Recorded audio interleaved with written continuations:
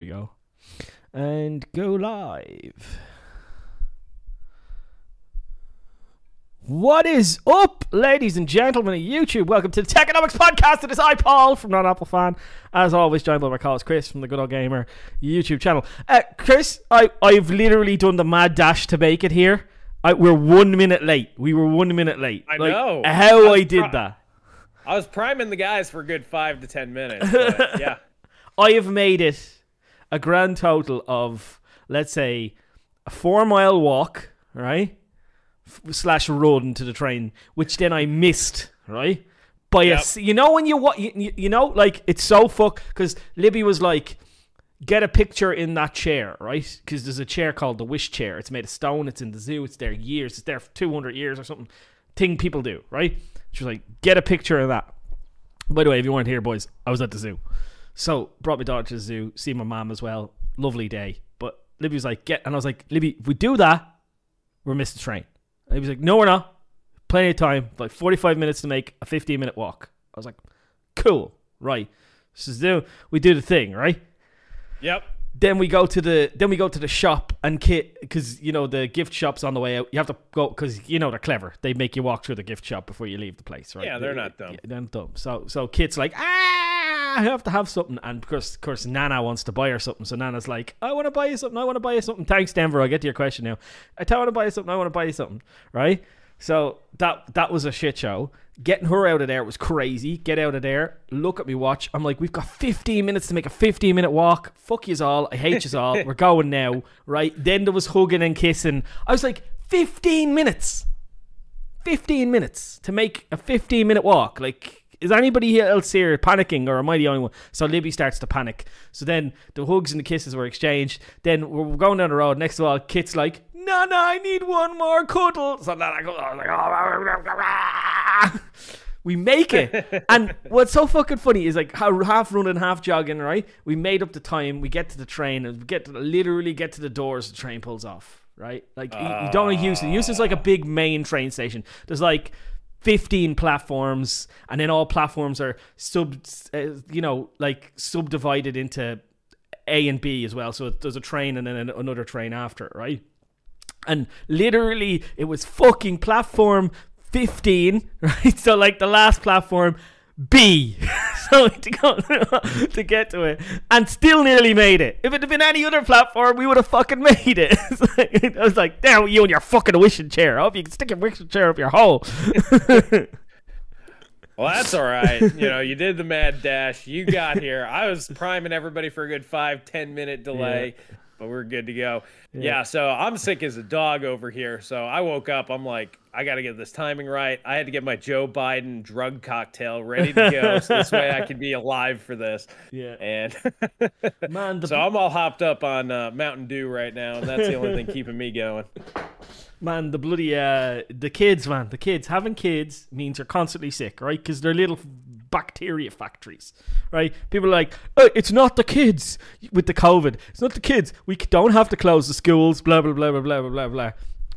It was the kids all along. Who would have known it? Oh, it's always the kids. Well, our contractor's here. So I do want to prime everybody. If you hear banging and slamming and coughing and sneezing, that's on my end. He's finishing up the kitchen. He's doing the flooring. But, you know, he's got kids, so I'm assuming either it's allergies because the weather has changed pretty dramatically, or because he's got 4 kids and new germs came in with him. Maybe that got me, so we'll see. But all right, let's get into it. Denver, thank you for the 5 spot, buddy. Right off the bat, appreciate it. He said I bought 2 RX 6400s with the intent of upgrading at least one of them to an 8 gigabyte and seeing how much better it works with PCIe 3 or 2. I'd be super interested to see that. Yeah. What you should do, mate, is do that and send it to me. For the content. I was going to say, send me all the numbers and some B-roll and we'll make a video out of it. Yeah, you could do that as well. That'd be easier, right? You got the cameras, man.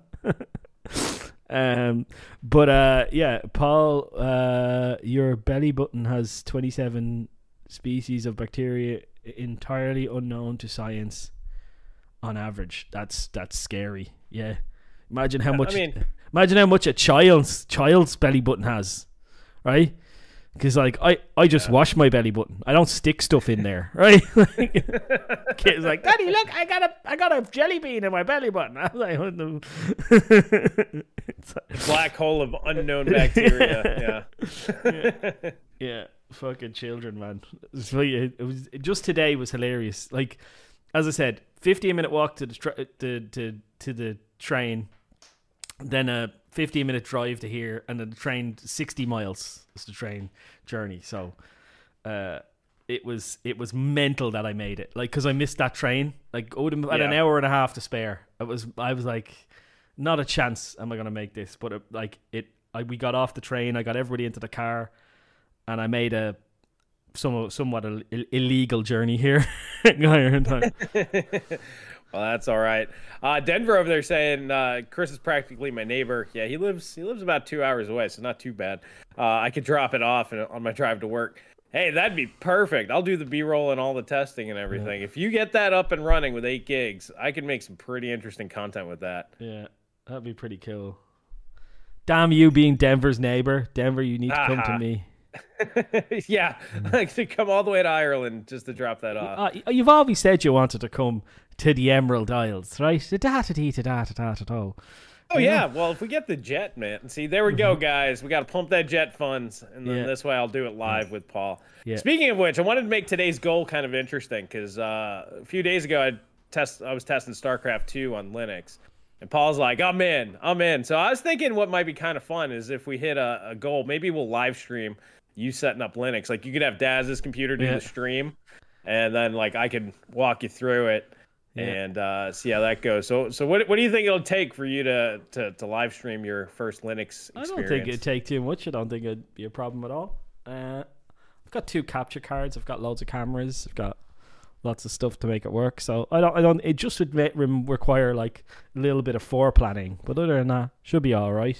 What do you think? 150 help you get a second SSD because you want a second SSD. I need an SSD for it, right? So yeah, 150 would be probably there. But what I really want to do, here's the one for you. I want to build that second PC. In this case, I don't care what kind of specs it is. I just want to do a live stream with that build. So in that live stream, we could also do the Linux build, right? So like, and that will be my Linux PC, and the other one will be my Windows PC. There you go. That's perfectly acceptable. All right. So what do you think if we get 200 on the stream? My goal has been I've been pretty frank with people, right? And I'm not going to lie. The cost of doing that is going to be expensive because I need to buy a GPU. If you need to buy a GPU, it's going to be expensive because it doesn't fit my current GPU. So it's going to be $700, but I'm willing to put my own money to it. So I don't know, like a 200 from this one would be nice. If we got to 200, I'd say that'd be a nice goal. And then I can do And then Paul will do the build, plus I'll walk him through how to get Linux going. Have him play some StarCraft 2, which, by the way, I tested the asynchronous compute on that, and that actually worked out pretty good. It eliminated most of the micro stuttering, and I was like, man, this is running quite good. So, what kind of frame rate did you get? I was getting between 150 and 250, depending on the scene. Yeah. And that's with a 1080 Ti, so it was pretty good. Yeah, that's about where I see it. But like I'm running a 1440p, so. Right. Yeah.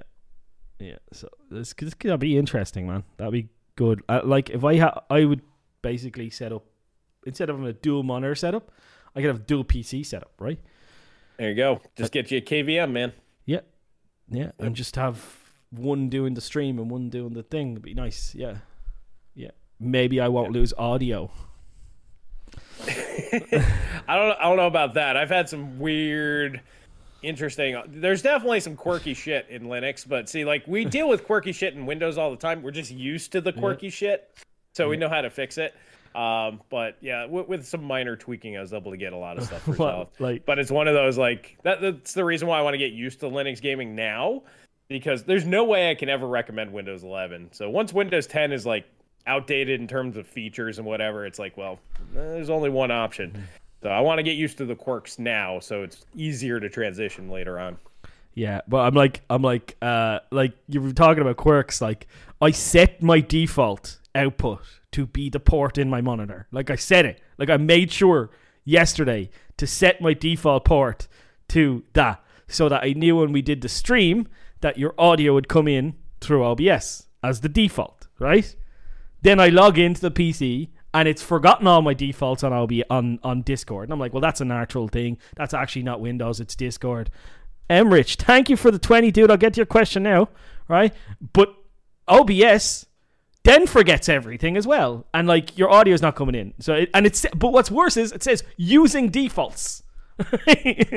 Yeah, I love when OBS just straight lies to you. Yeah.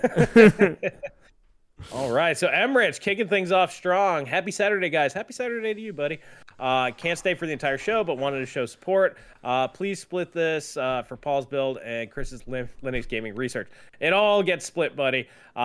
We just share. Actually, I just paid Paul out the other day. It hurts me every time because you guys support us so good, and I love it, and my bank account's looking great, but then I have to split it with Paul. So he always gets his cut. Absolutely, every time. Yeah, unfortunately. I'd be the same if I had to, like, I do, because every time I get paid, I go, Taxman, Daz, right? Daz, and, yeah. So, and the Taxman Daz is literally nearly half, right? Like, it's half of everything I earn is Taxman Daz, right? So it's like, yeah, same thing.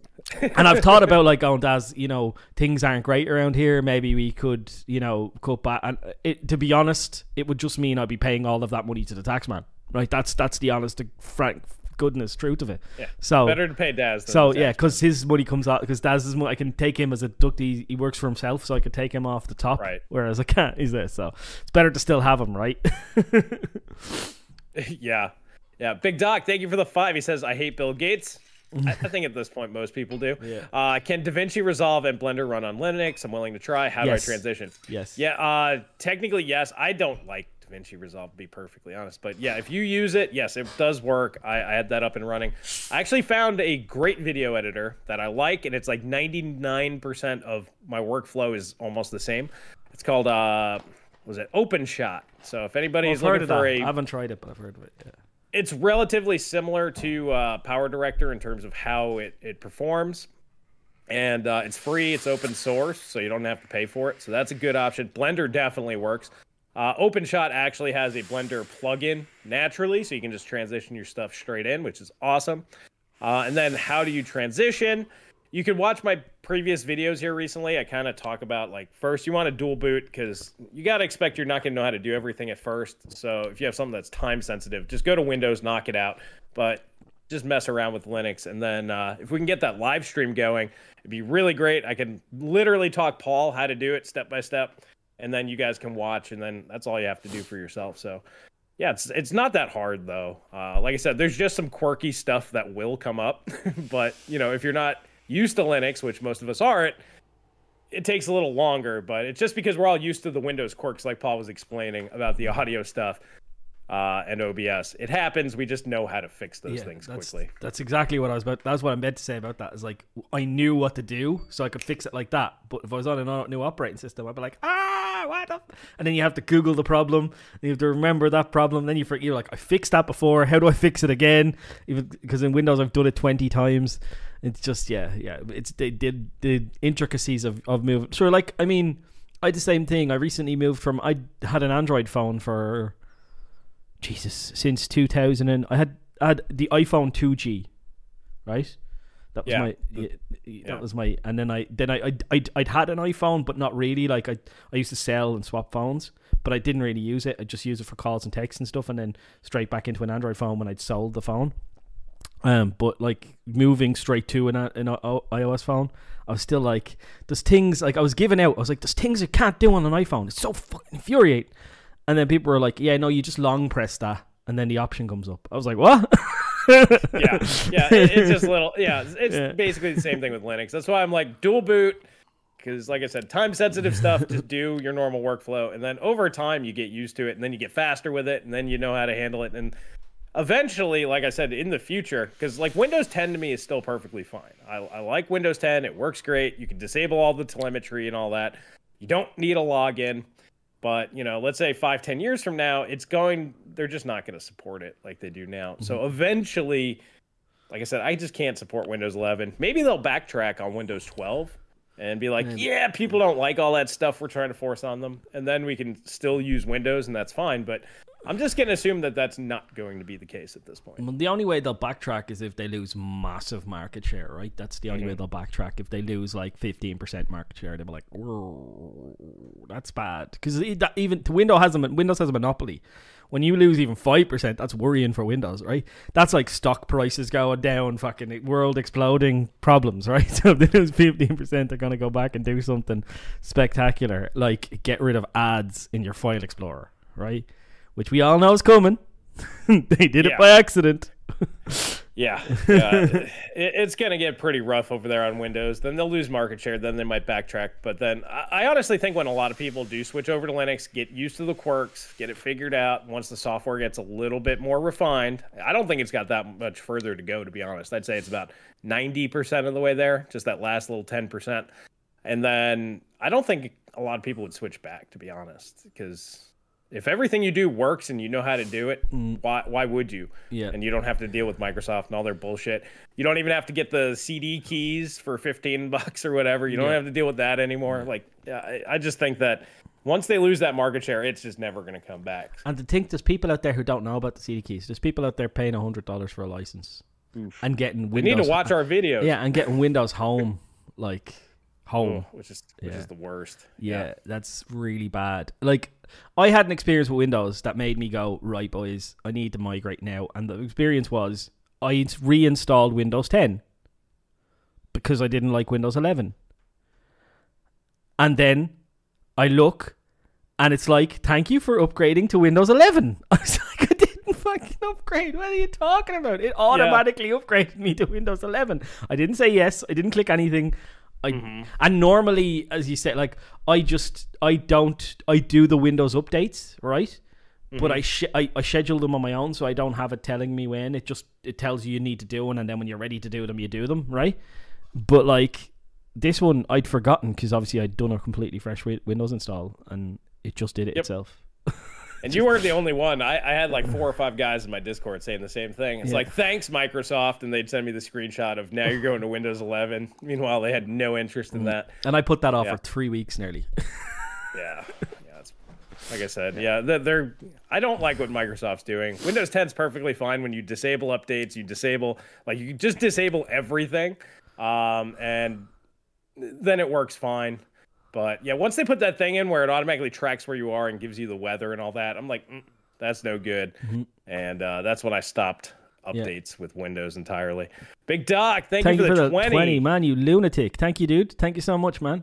We're a quarter of the way there already to the goal. Yeah. Thanks for your contributions to the common sense. I see people in the community who have tried. Is anyone here willing to help me out offline by emailing or something? I'd appreciate it. I'll help you out with whatever you want, man. If you have Twitter, DM me on Twitter. If you don't, then subs.naf@gmail.com is my email address, and I'll get you into both me and Chris's Discord. So both me and Chris can give you a hand. Yeah, right. Or you can just go to YouTube, go to my About page, my email's in there, just shoot me an email. I'll get you in Discord and we can chat with you there. Yeah. It's you've given enough contribution now. We don't need to be Discord Nazis, right? It's like, no. Anybody who really wants to get into the Discord and genuinely wants to, if you send an email, that's fine with me. So thanks, buddy. We'd be more than happy to help you out. So, all right, everybody's talking in the chat about the 6400. I didn't think it was going to be that big in news, but everybody really wants to talk about that. So I figure we could start there. What are your thoughts? Because I think I might have a strange take on this one. My thoughts on the 6400 is, give me the 6800U. Because it's the same amount of CUs, right? It's 12. So I'm like, if it could do that, right? I'm like, well, I want to see the 6800U. I want to see what that could do. Because, I hate the price, right? That's the only thing I hate about the 6400. It's really cool. Uses very little energy. Performance is grand, right? Like, for what it is. It's just the price that makes it terrible, right? It's $170 card, right? If it was $90 or $100, wouldn't have a problem. Wouldn't have an argument. Wouldn't say anything about it. I'd be like, sweet, we get a graphics card that doesn't require PCI Express power. Nvidia can't do that. So I'll be like, yay. You know what I mean? And it's I think it's faster or as fast as the 1650. That doesn't require PCI Express power, does it? It's roughly a tie. It's basically like the guys will tell you. These guys are saying ETA Prime loves it. Yeah, and his channel and his audience, it's the right thing for that. But it's basically 1650 or 1050 Ti ish level, give or take. Still slower than like a 570. Yeah, but not by a lot. Yeah. So it's 570 level performance if you're using PCI Express Gen 4, which is always the big caveat with this thing, right? But the problem is it's $170. That's my big takeaway from it. It should have been, in this current inflated market, 130, right? And I would have been like, okay, right, 129. I would have went, grand, right? Everything's a little bit more expensive, I get it. But like, it's so close to the 6500 XT, and the 6500 XT, you get so much more performance, right? Like, a lot more. I think it's like 25% faster. Yeah, but it's not 25% more money. It's you know what I mean? It's not that much more. My take is there's a market for the low profile no power connector thing, and I'm like, okay, and those usually do command a little bit of a premium, so I'm not even that mad at the 159 price point for those versions. Because that's kind of the price point those usually are. And NVIDIA has no other option besides the 1650, of course, and this is relatively similar. I would argue the 1650 is technically better because it's Gen 3, and it has encoding capabilities. Even though it doesn't have Turing's NVENC, it has basically Pascal's, but still, it has the capabilities of it. So I would argue that that's typically a little bit better, but the low-profile versions of those are like $250, $300. So I'm like, all right, it's not the worst. I think 130 for the ITX size, the ones that are bigger, less niche. Those ones, I agree. Well, $130 would have been perfect for it. But what I find really strange is, and I was texting or talking to Celso about it, I'm like, does AMD not understand how to do things? On the low-profile versions, they're all single slot. Which is cool because it's real tiny and this and that. But these things run so slow, and they're only 58 watts, meaning there's a lot of extra headroom there. I'm like, why did nobody make a low-profile dual-slot cooler so you can crank up the power basically to its limit and get more performance? Yeah. Because they only run at like 2 gigahertz, like base clock or something. So it's like, well, why wouldn't you want it like 2.4 locked, which you should probably be able to get? So I'm like, these guys just don't know what they're doing. So I see this as a huge missed opportunity by not offering that. Now, granted, somebody might come out with one eventually, but nobody has one now. It's either the ITX ones, which I think are pretty much pointless, and then you have the low-profile single slots, and I'm like, the cooling capability is just not going to be that good. I think it tells you, right? I think it tells you in what they've offered, because they know if they put a 2.5 gigahertz, or 25% lead that the 6500 has, gets smaller. So they put the price to where it's like there are people who need this and don't have any other option, right? So they're going to buy it anyway, yeah. And they know that, but like they don't want to cannibalize the sale of the 6500 because they know that's going to be a high, even at its shit review and shit everything, it's still going to be a high volume product for AMD. So they're like, don't cannibalize the sales of that and push them towards this thing, which but ultimately I don't hurts know. them. I mean, it's a stupid decision.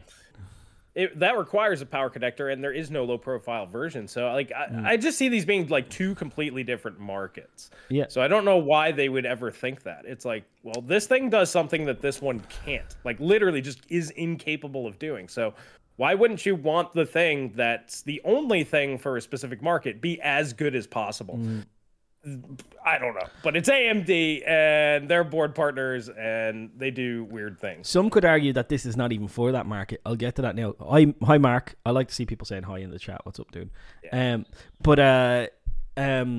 Because the reason why it's not for that market is because it struggles still with the PCI Express bandwidth on Gen 3, and ultimately the market for this is somebody who buys or is using an Intel integrated graphics, wants a bit more grunt, and wants to slap a GPU in it. Now you've cut out a lot of that market because the only ones that can have access to it are people on 11th gen, 12th gen, or 5th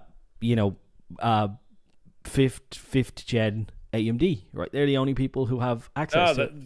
Well, 5th gen AMD well, I guess not the APUs because the APUs are Gen 3. Yeah, but you know what I mean. Like the ones that So and even though those ones would have come with a GPU anyway because they would have had to, right? So unless it's the 5700G and the 5600G, they're Gen 3, are they?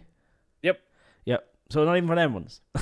Exactly. They're for no AMD APU. So they've cut themselves into kind of this weird box with this product, and it's once again just a laptop scavenged part to try and fit a market. It's a square peg in a round hole, right? It's like you get the reason why it exists, and I understand the reason why it exists, but then you try and do the thing that exists for, and it compromises the performance that you're going to see. Right. And even the performance without that will probably be way better than what you already have. Like it'll probably be way better, but still, it's compromised performance. That's what's just driving me nuts. And like if they put a solid cooler on one of those low profile ones, it would have been much faster than the 1650, probably close to a 570 level, maybe 10-15% slower than a 6500 XT, be the fastest low profile graphics card in the world. Even with all of its caveats, that would make it a much more appealing product. And obviously the ITX size cards will be able to do that because the cooler is much larger. So I'm just like, this is just very strange decision making on the part of AMD all over the place. Yeah, it's fairly, and then you've got the 6800U, which I'm looking at going, ooh, give me a desktop version of that because then I don't need this graphics card, right? By the way, that runs at 2400 megahertz. Yes, yeah. So if I get a desktop version of that, and doesn't it have more bandwidth as well? Doesn't am I wrong on that? Somebody maybe did Denver say? Yeah, Denver said with the 5. Thank you, Denver. I too am interested in the 6400 versus the 6800UH. One has 144 gigabytes per second, but the only has 4 gigabytes of RAM. The other one only has 70 gigabytes per second. Also, it's up to 250 gigabytes of RAM shared, 4 slots. Yeah, so you might not run into that memory bottleneck as much if you've got more RAM. It's like, I don't know. It's like Denver, what RAM were you using that on? Because theoretically, they could get that up to 6400 with LPDDR5X, I think it is, and you can run that in quad channel, so 256-bit memory bus. So that's theoretically the maximum a 6800U or H could do. I think it might actually have more memory bandwidth than this card. Yeah, but you're not going to get quad channel on desktop. That's the thing, right? So no, not on desktop. Yeah, no. But like it interests me to see what's possible there, because. Yeah, like then this card doesn't need to exist. You can do the whole thing without a graphics card, right? And it's like, and you get imagine if you got the same performance. I'm not even looking for faster, the same performance. Imagine that. I'm betting it would probably be faster, especially at the 2400 megahertz. Like I said, I think that'd probably match an RX 570, which is like a good 15-20% faster than this card and the 1650. So. But yeah, I mean, that's great for an APU. Like we were talking about that on the last one. APUs, if AMD goes to 24 CUs, that's going to be a game changer. Yep. And I think that they will, with all the rumors of Meteor Lake, they need a bigger APU to compete against that. Yeah. Yeah. Maybe AMD thought Navi 10 was good. Navi 20 was great. Where can we make a mess? We just can't be perfect. No, they didn't think that. Navi 10 was a shit show from design to completion, and then they fucked it up with the price. They could have got away with it. That thing was borked on day one, broken, in fact, on the silicon level, and it and they fixed it in drive. I don't know what they did in drivers, but it did 1800 megahertz day one, and before I sold it, it was doing 2200 megahertz or 2000 megahertz. Like it was just sitting around 2020. So they'd got a 200 megahertz overclock out of nowhere somehow with that silicon, right? Like, but even then, like you run it at 1600 megahertz and you lose like 5% performance, right? But you drop from like doing 225 watts to like 145 watts, right? So like it's a 6-pin. He needs a 6-pin. Well, that's what happens with all performance graphics cards nowadays because they're pushed so hard. You just hit that efficiency curve, and boom, your power consumption goes down to like nothing. Denver, thank you for the 2. He says LP DDR5. DDR5 is fake 4-channel. It's 4x32, not 4x64. Gotcha. All right. I was wondering about that because I'm like, why aren't they doing the 256? I said that to you on a previous one. There's something about LPDDR5 that's not the same as LPDDR, like DDR5, and that's obviously the thing. I couldn't remember what it was at the time. That makes sense now. Like it's because. Sorry, go ahead. Yeah. I was just gonna say, I mean, that makes more sense. Otherwise, like, why aren't they talking this feature up? I mean, it was on the initial slides, like quad channel. Like, they did kind of highlight that, but then that's quietly went away, and I was wondering why. Because I'm like, that'd be huge. Well, and does quad channel mean that you have 4 DIMM slots as well? If you have 4 DIMM slots, that's even with the butchered memory bandwidth, that's good, really good for me, because that means expandability is so much easier on laptop. Well, theoretically, what it is each side of the DIMM is its own channel. So you just have 2 DIMMs, and each side of the DIMM is its own channel. So you only get 2 You only get 2 DIMMs, or in two most cases, DIMMs, but DIMM. 4 channels. Yeah. In most cases, 1 DIMM and 1 soldered to the motherboard, which I fucking hate that shit. Like, I hate it so much. So do you know why they do that? Right. Well, I know why they do batteries, right? Do you know why they and I think it's probably the same reason.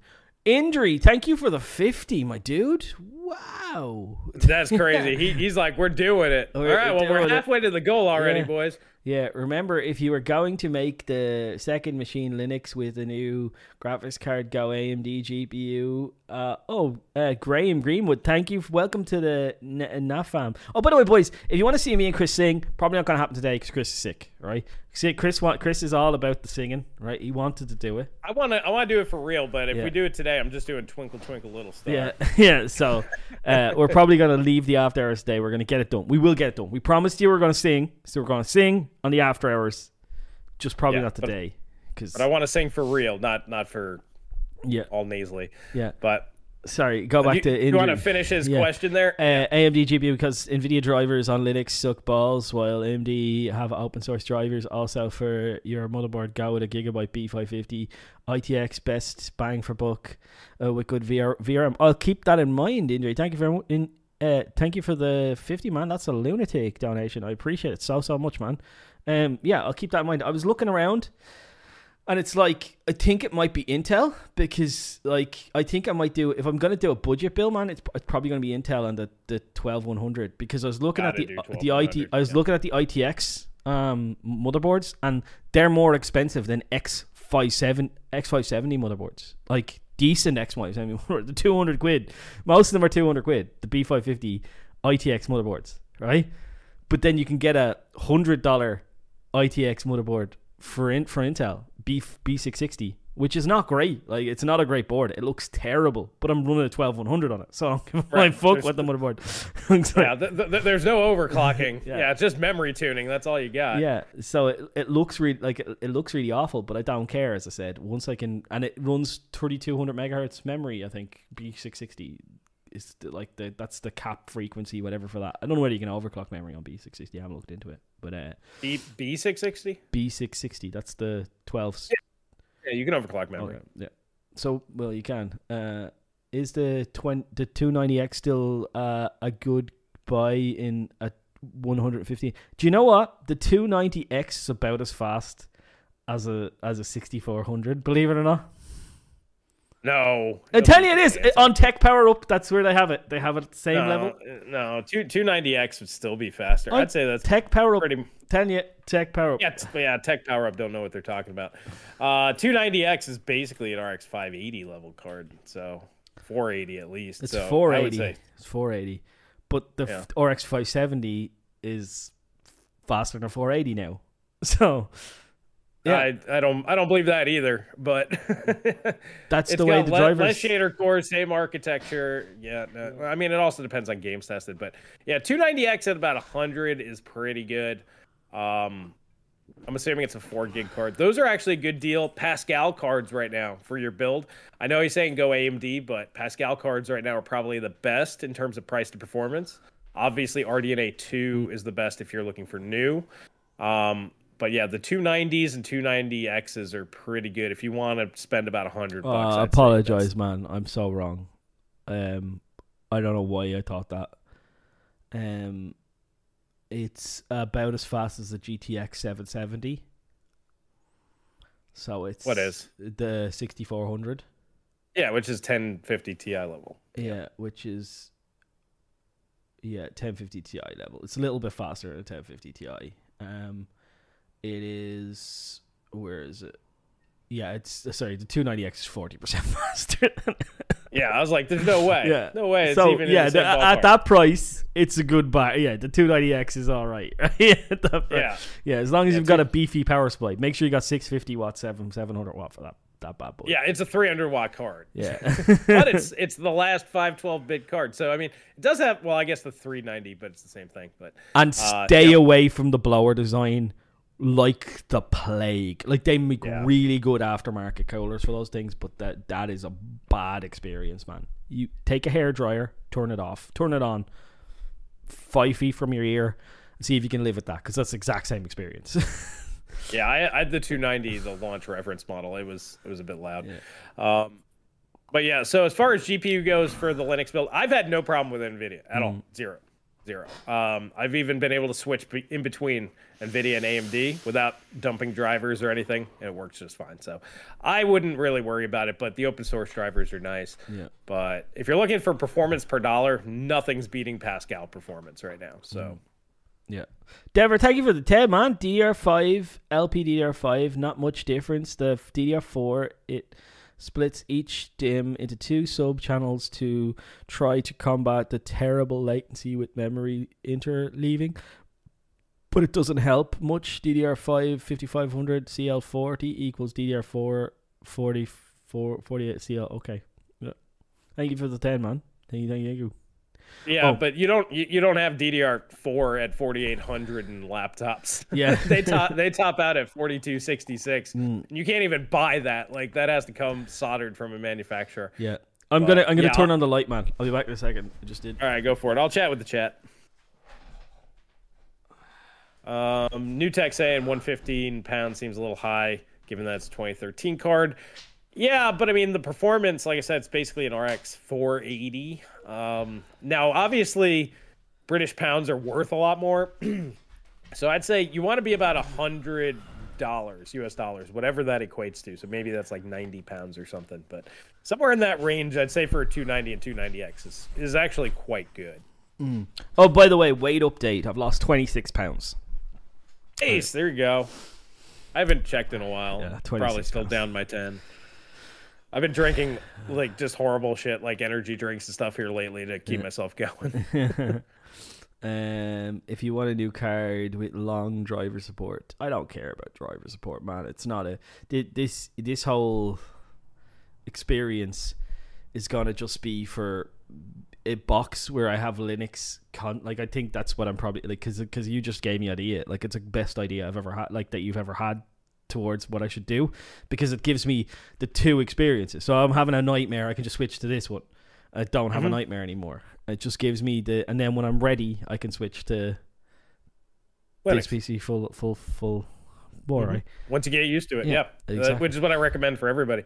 But that's the other nice thing about not only just Linux, but AMD stuff, because AMD doesn't have to support the GPUs. The open source community will. So you'll actually get longer driver support out of your AMD cards on Linux than you will Windows. Yeah. I thank you for the 25 Ron. Also think about sustainability. RX 6400 and 6300 are sunk cost fallacy. Waste of board resources, just junk GPU chips. Yeah, they are, man. They are. Yeah. Stuff they couldn't put into a laptop, right? I mean, the worst part is that 4X PCI. Because if it was 8X, it would be fine. Like, you can deal without the encode and this and that. But, like, the fact that these just don't work on, like, imagine using this on, like, an i7 2600, which is PCIe 2. The CPU is plenty good enough for this GPU, but the performance just can be so awful that it's just not worth it.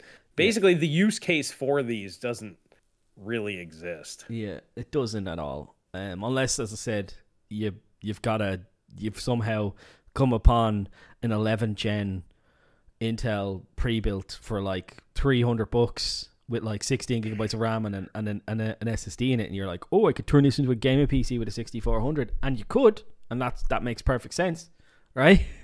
Yeah, but that's gonna be like 3 or 4 years from now, because nobody's gonna be dumping 11th gen yet. I mean, they're too new. Plus, those are i5s and better. They never made i3s for that. New tech. Congrats, Paul. In the start, I thought you lost money, pounds. We use euro here, mate. We use euro. So that's still kind of funny. Graham's asking, would we have a Linux podcaster on for a chat? Yeah, absolutely. We could definitely do that. I want to get Paul into it first, so this way it's not just me talking, Paul going, yeah, it'd be nice if I knew what you were talking about. so we'll wait until Paul's a little. Yeah. I really want to try it. I've also been thinking about getting, like, I want to get. I've been thinking about, just as a hobby, kind of getting a bit tinkery. So I've been thinking about buying a phone called a BlackBerry Passport, right? Okay. Because I want to see like the basically BlackBerry ending support for that. And I used to love Blackberries back in the day, man. They used to be like, but like they're ending support for it. But what I want to try and do is I want to try and install Google Play services on it and get all of the stuff and turn it into a fully functional smartphone again. Like that's just a tinkering thing, and that's why I was like, the Linux thing would be perfect for me. It'd be like a little tinkery, project to do and then talk about afterwards, right? Yeah, and what's nice is like it just doesn't cost you anything. There's tons of tinkery. Like I've been having a lot of fun, like I said, searching out software that'll work and just trying to get it up and running to where it's like, yeah, I could do everything. And it's just crazy once you get up to that like 95% of your entire workflow is good and everything's working fine, and you're just like, wow, we're almost there already, and it's like I'm only about a month in of really pushing it, and I'm like, I thought this was going to take a lot longer, to be honest. Do you have release date for FSR 2.0? What games have been announced? Any announcement on when Deathloop will be released?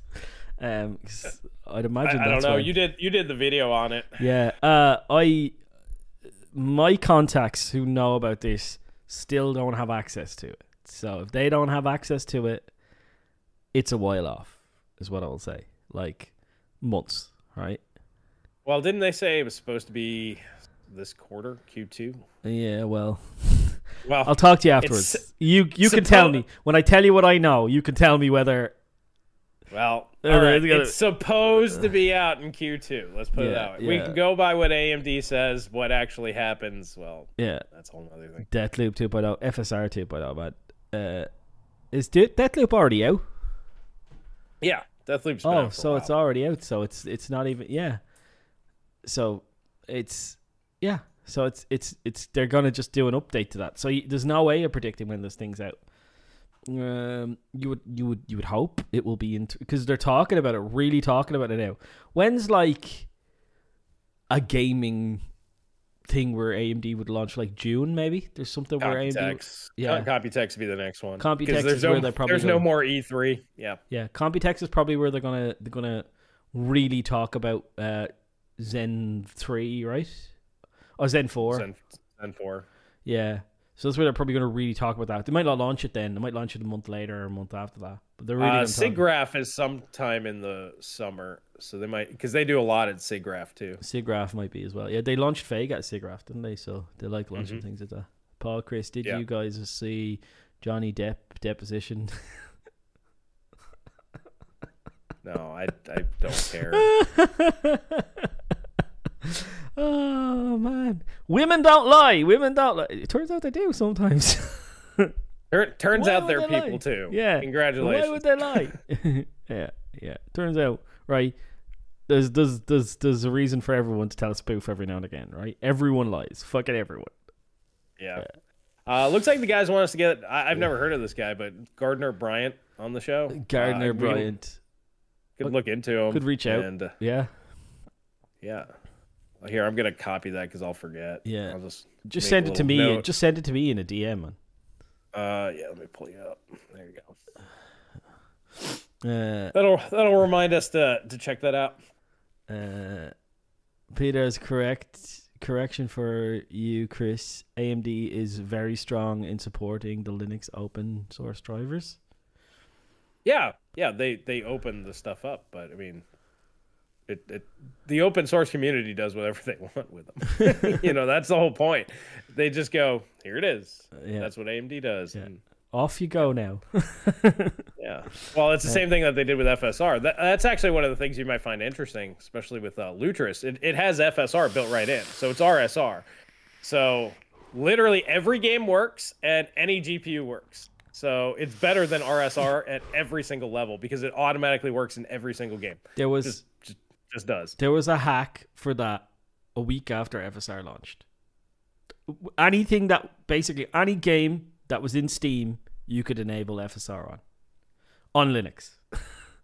Any game that you could sorry, that's a caveat, right? So any game that would work in Linux on Steam would work with FSR. There's a guy who did a video showing you how to enable it. Yeah, I think you had to download some stupid program. And it was a bit janky. It was a bit I think you had to set the resolution before you went into the game and stuff like that. But yeah, well nowadays all you do is once you go into a game, let's say you got 1080p display, you just set to 720p. It'll automatically just engage FSR. I'm like, this is way better. this is way better than anything that AMD is doing on Windows because it just kicks right in, which is nice. Which actually that should just be the case. AMD should just do that on the driver level. It's just literally anytime your resolution is sub-native, FSR just 1.0 needs to kick in. It'd be real nice if they could do that with FSR 2.0, but it doesn't sound like that's going to be the case. What I find really funny is the amount of Linux heads we have in here, man. There's so many Linux heads in here. I didn't realize that. I didn't realize so many people were avid Linux users. I'm accumulating every Linux video I put out, because they're number 10 out of 10, 9 out of 10, but every one that I do, they keep going up the stack. Because you're going to get started. You're going to start getting, see, that's the thing, right? When you go in a very niche community, they're going to start recommending your videos because they're going to be like, look, there's another guy who's talking sense here, right? He's seeing the light here. We need to push him a little bit. I think that's, I see the benefits, man. I've seen the benefits for a long time. I just the dyslexia has been the block, but now I've got you. So I'm like, Chris, I can't make this work. Right. Well, and I mean, Marfy is key. I mean, he's in your Discord too, right? Yeah, that dude, he will literally make me a PDF, explaining step by step how to do stuff. Luckily, I'm to the point now he doesn't need to do that. He can just be like, all right, just do this thing and do the thing. And I'll be like, all right. And then I can figure it out from there. Graham Greenwood, thank you for the 2 pounds, buddy. Appreciate it. Thank you, dude. Yeah, I think a lot the Steam Deck is the real catalyst. People really wouldn't care, but now that Valve's pushing it so hard and everybody's like, "Oh, this does work." I think right now is the right time for that type of content. Mapantisu or whatever your name is, dude. I've been watching reviews of QD OLED and I really have FOMO. Yeah, I mean, I can't say that I blame you because those things are beautiful.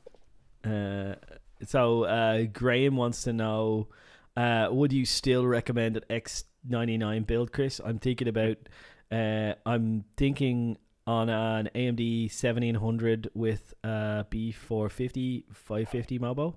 So would you do it? Would you X99?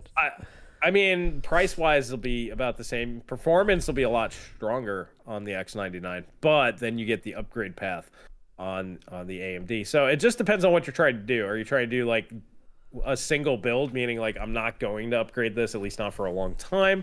Then I would do the X99. The key there is you got to get the motherboard at the right price. People are like, oh, motherboards are $200. I got mine for $130. No, it wasn't even that hard. I just found the cheapest one that had a make an offer, and then I threw $130 plus including shipping. And he's like, "Yeah, okay." so I mean, it took me literally less than 2 hours to do that. So yeah, you can get them, and that's on eBay, so everybody has access to that. So if you can get that, that would definitely be the way to go in terms of performance. But if you're like, well, I'll get the 1700 now, and then maybe I'll get a 5950X, 2 or 3 years from now when they're $200, the AMD platform would be good. But you're going to spend way more on the CPU on the AMD side, but less on the motherboard. So it balances out that the cost should be pretty much the same. So there's two things. Number one, I forgot to ask for questions in the chat. If you're in my Discord, please ask questions. I'm gonna do it now. Florida Man said Florida Man, which is Florida Man pretty much par for the course, right? And then I feel Nate without Florida Man. Yeah, so, you know, I hate him showing up.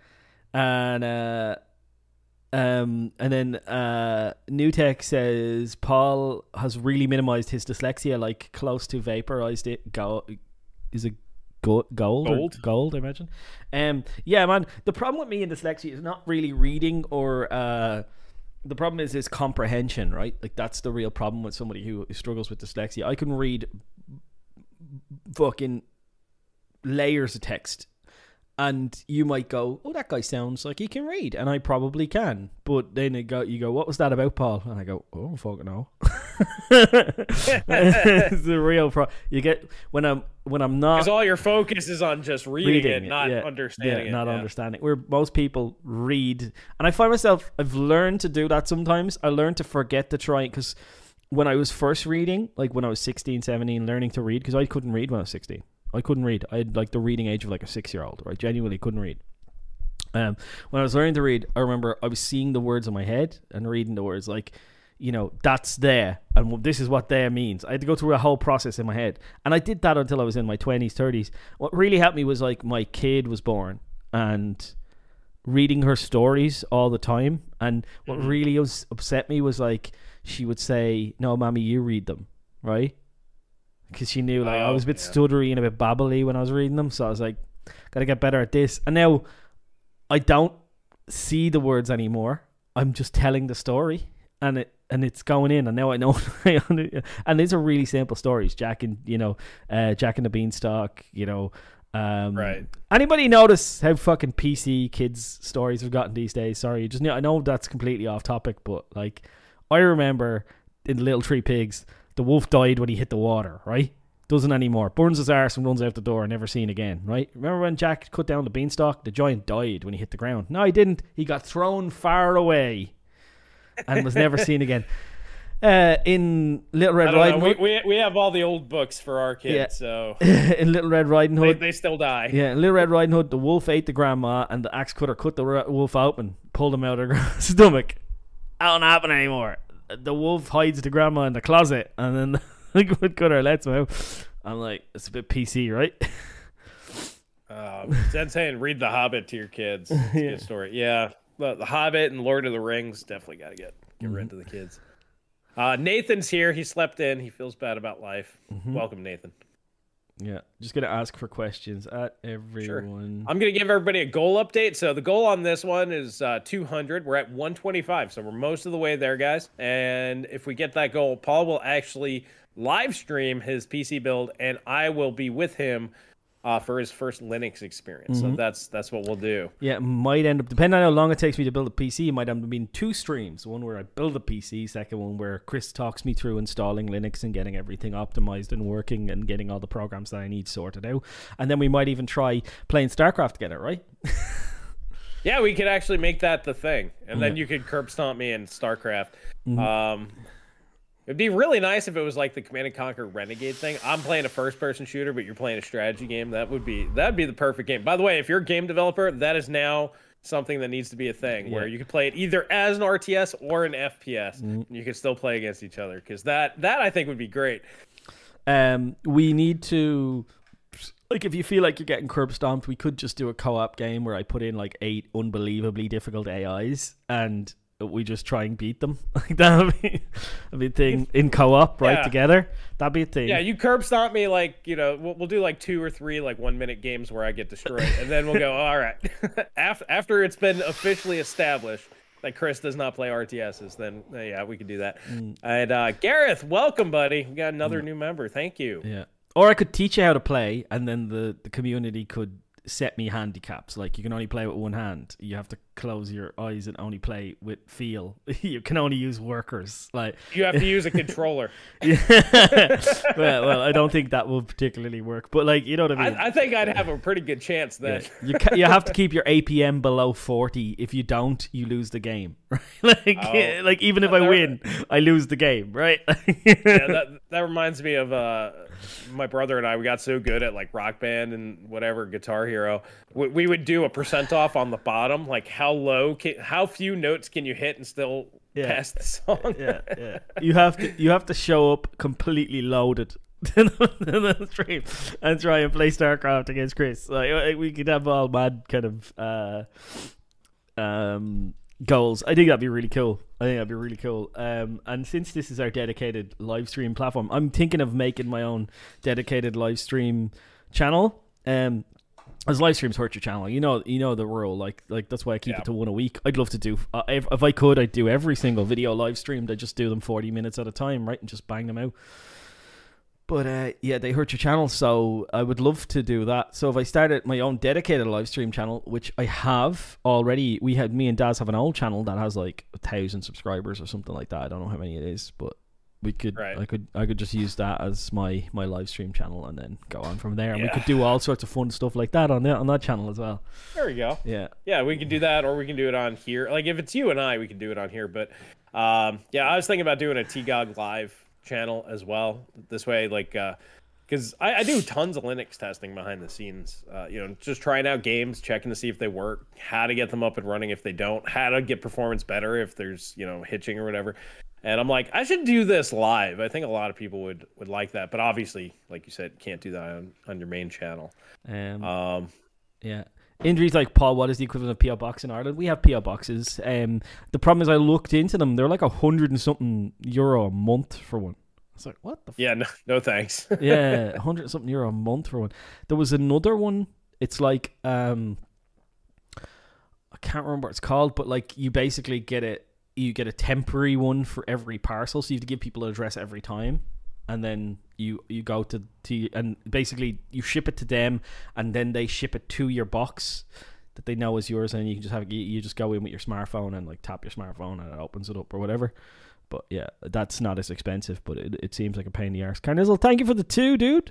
With the I think that's hand clapping, or no, maybe not. It's so tiny, so tiny.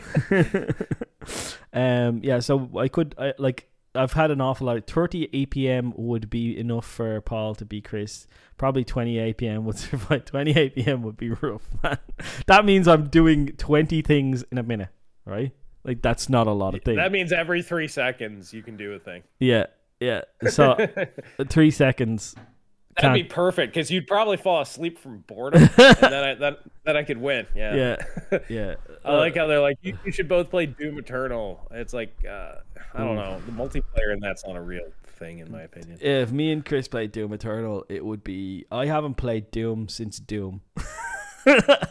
Yeah, I played Doom 2016, benchmarked it for like an hour. That was it, and then Doom Eternal played it for like 5 minutes. I don't know if I posted it up or not, but maybe I'll do that on here. Well, Joe, the guy that started Good Old Gamer with me, and I have a video clip of me and him playing Doom, and it's pretty disgusting. So I've been meaning to post that up for people, like this is an extra video. It's like you against him? No, we were playing against other people online, and like it was pretty disgusting.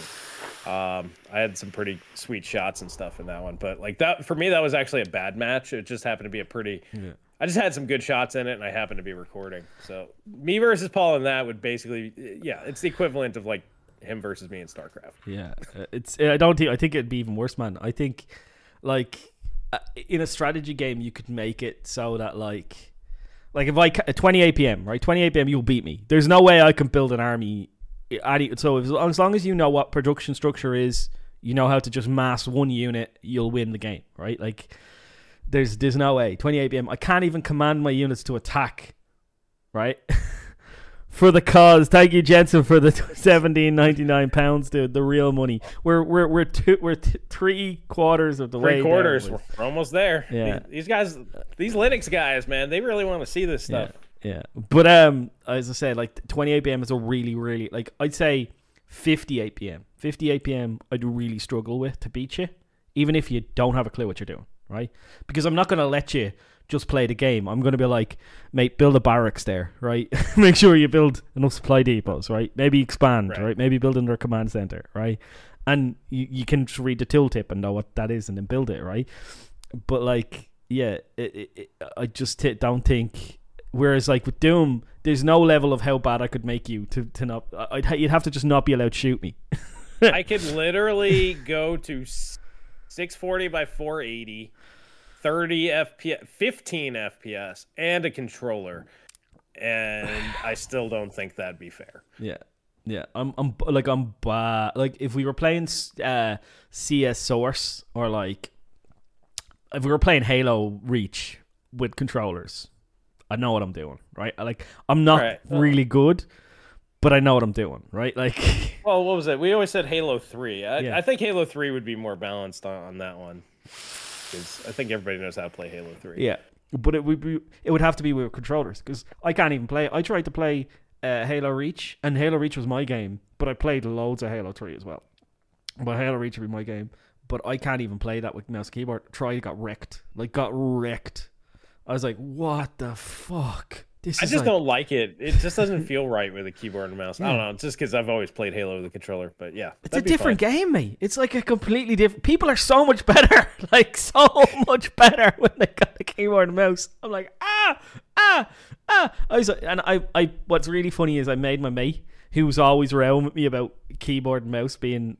He'd still beat me with a controller, right? My mate Barry, he's fucking unbelievable at Halo, right? Like, he's unbelievable, right? He'd probably beat you. He's very, very good. I'll give you an example. We played a match, just a random match. We high enough rated as a team to get in with, like, you know, what are the guys, that developers of Reach?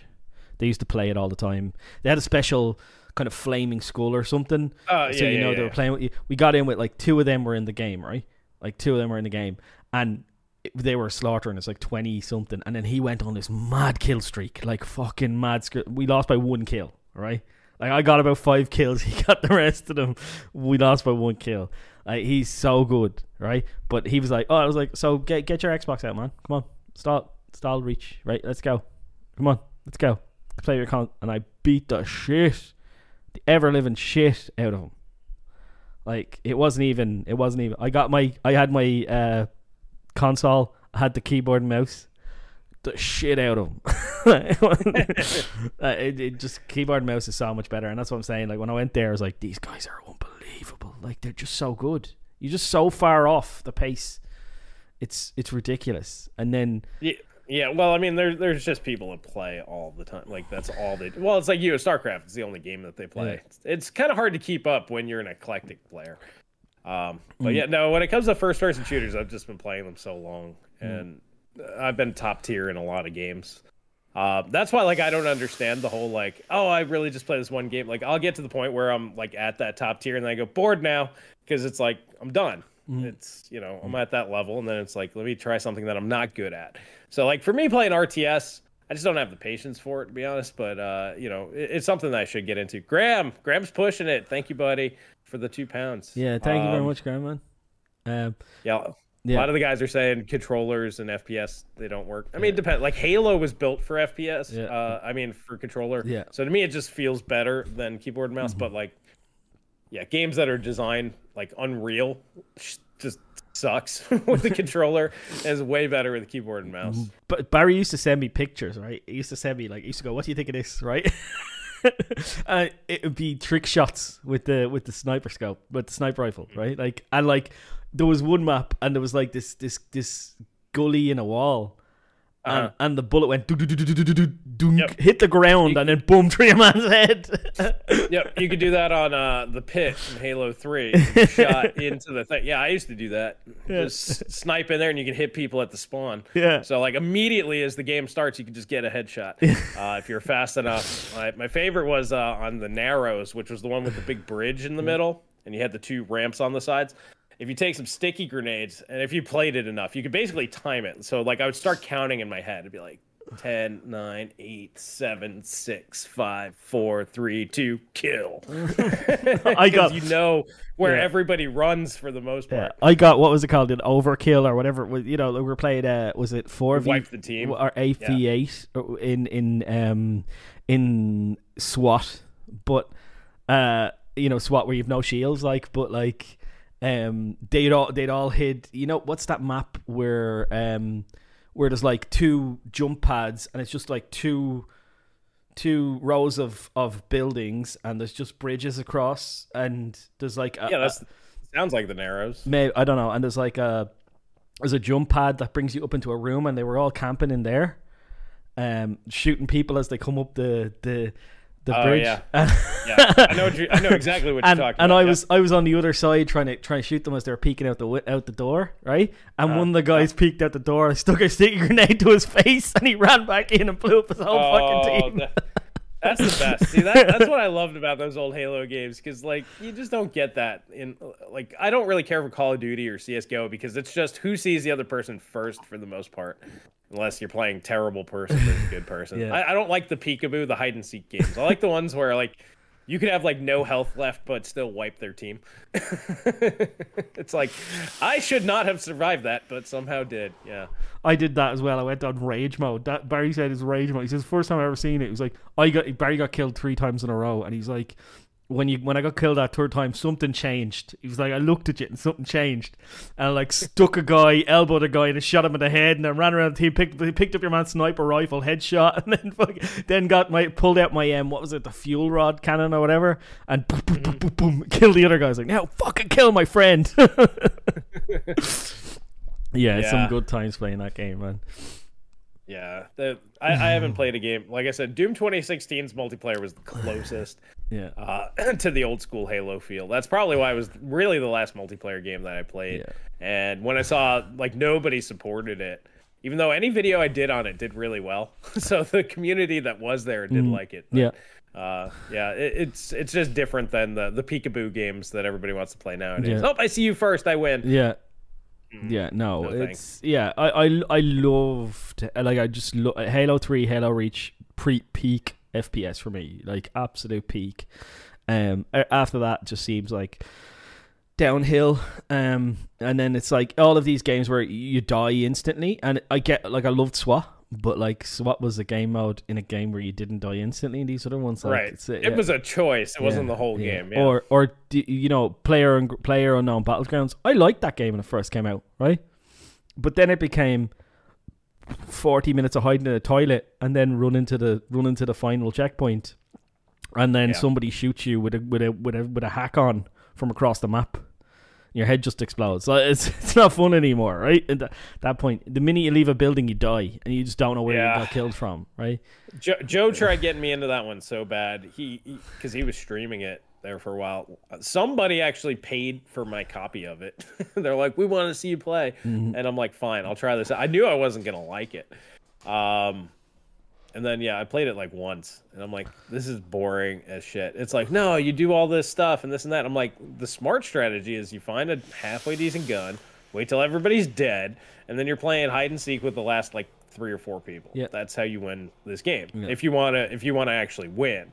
And then if you just want to have fun, you can do that, but you're never going to win. So I'm like, yeah, no thanks. The Call of Duty one, the Call of Duty 4 Battle Royale, that was a little bit better. Because at the very least, like, it felt like Call of Duty. It was less janky to me. Yeah. But even that didn't last that long because it's the same thing. It's like, do you want to win or do you want to have fun? I don't like having those being 2 separate options. I want to win and have fun. Yeah. So Pompey with the FSR 2.0 looks great. We need to get back on topic, right? FSR 2.0 looks great. What's your opinions on FSR? What do you think of FSR? How do you feel about FSR?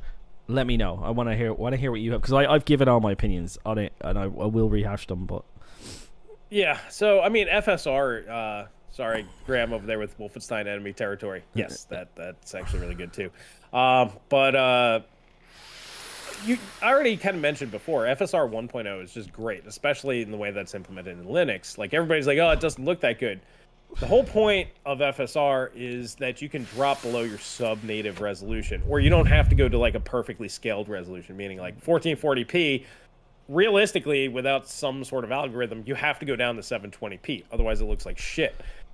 Most people want to use 1080p as the step down, and FSR does that and allows the image to not look like complete trash. So I really do like that. FSR 2.0 will be the real competitor, obviously, to DLSS. It won't be as good, and there's going to be a lot of people that are going to be like, oh, but it's not as good. No, but it's going to be good enough. And this was the argument like we talked about before, the last time we brought this up. It's the Netflix versus Blu-ray argument. Yeah. Netflix won because it was good enough. Yeah. But it was just easier to do.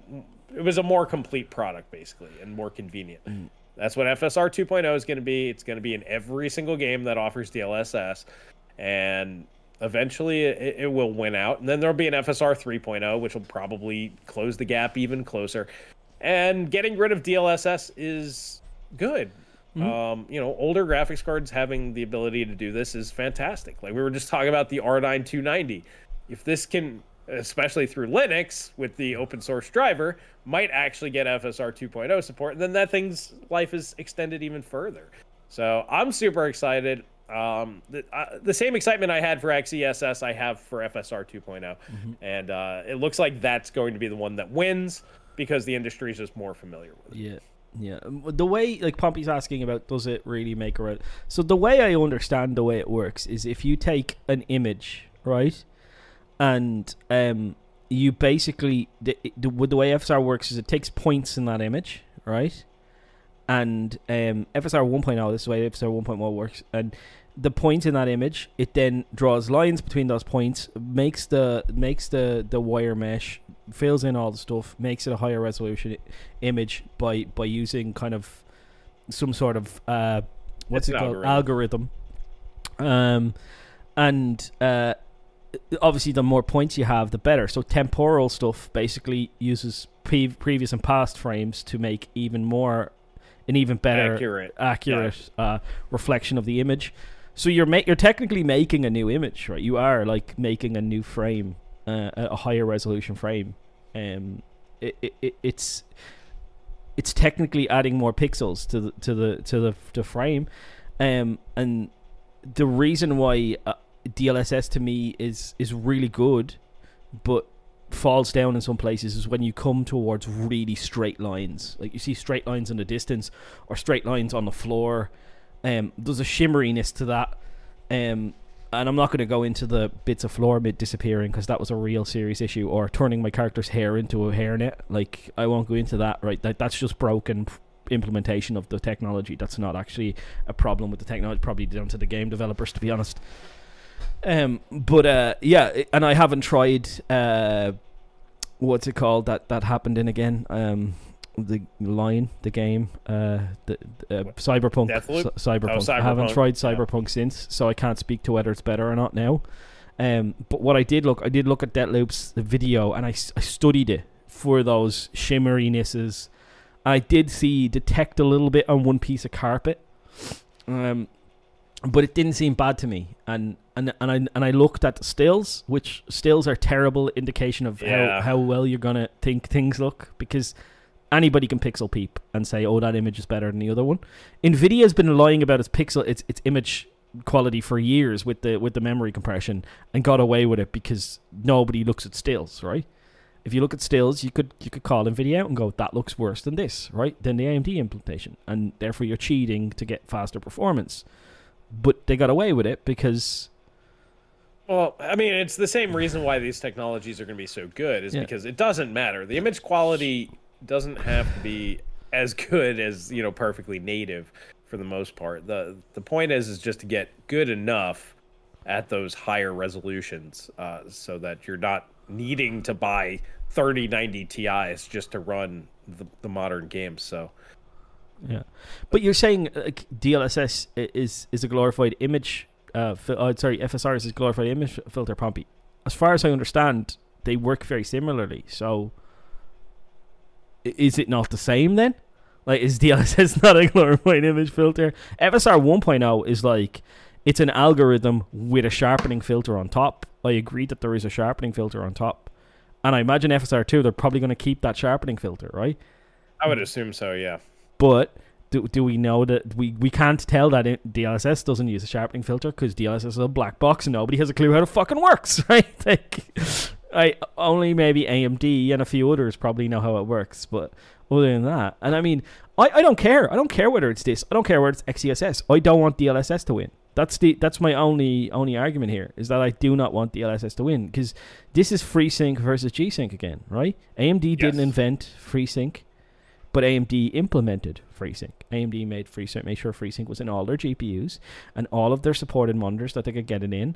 They made a standard for how you should implement it, and some could argue that their standard was a bit loose, right? But they needed to get it in as many monitors as they could, and it destroyed G-Sync. G-Sync doesn't really exist anymore because I mean, at the end of the day, I mean, it's just about adoption rate. The widest array of compatible graphics cards, and like I said, the image quality doesn't have to be the best; it just has to be good enough. And it's the Netflix versus Blu-ray argument, and good enough will always win over the best for the most part. Just because, once again, it's good enough, and if it's got the wider adoption rate, that's ultimately what it's going to be. Yeah, I think AMD's going to eventually win this one. I think Intel's going to help. They might even collab. I think we've heard rumors of that, because they both know DLSS has to go away. For them to sell graphics cards. Because even today, I don't know if you saw a Hardware Unboxed video where he's doing like best performance per dollar on, in modern day times on graphics cards. I've seen that video, but I didn't watch it because obviously the whole going to Dublin thing. Right. Yeah. So ultimately, but every time he had to say, well, if you want DLSS and ray tracing, you have this. They need to get rid of the DLSS part, because the ray tracing part, a few people care, but those are basically your 3080 class GPU buyers and above.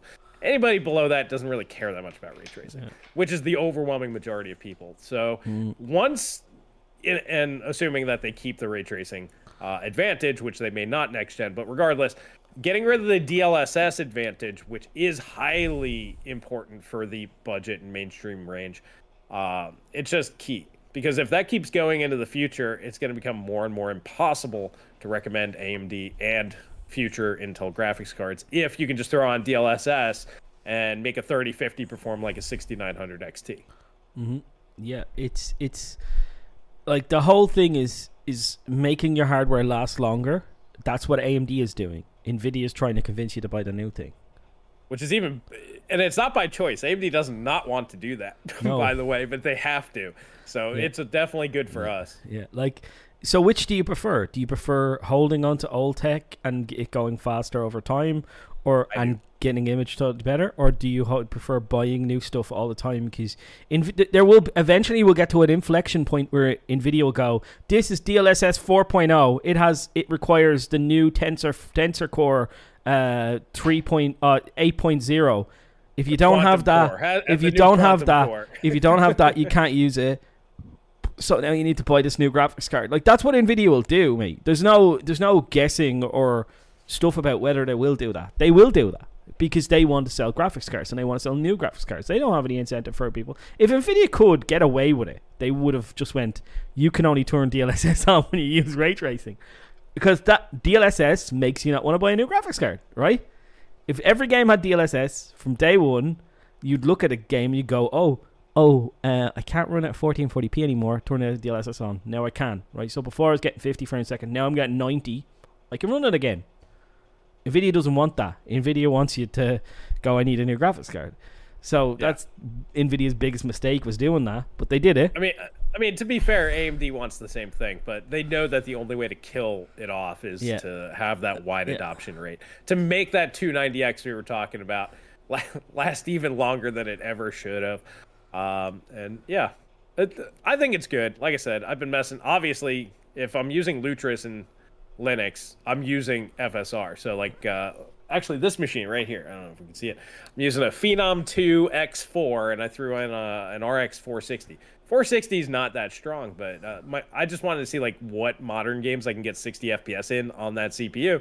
So I was having to go down to 720p, 540p on that GPU to get these things to run. But like I said, the image quality doesn't look nearly as bad as it would because of that FSR, with those off number, pixels. So this way, it looked lower res, but it just looked better than, otherwise. And that's basically what it is. So like some of the guys are saying, there's no way FSR will ever go away because, RPCS 3 has it built in, right in, like so many cool open source projects just said FSR. All we got to do is throw this code in and it works. Great. Yeah. It's never going anywhere. And the implementation of FSR. So FSR 2.0, if it's already installed, DLSS is already installed, it takes you a week to implement FSR 2.0. So that looks like almost every game that has DLSS, AMD's going to push every game developer to implement it, right? You could pretty much guarantee it's going to be in all those. And then it takes a month of engineering for new games to develop for it, right? So that's a lot of time, but it's not. If AMD's footing maybe 2 million per game, right? Like they might be, right? Like, you know what I mean? People will be like, okay, we can afford to do that. We'll get 2 guys on it. We'll get it done in 2 months or whatever. But Cole, thank you for the 10, man. Hey guys, have you ever experimented with something like the M Classic? It looks like a component you plug in line on your TV and adds upscaling.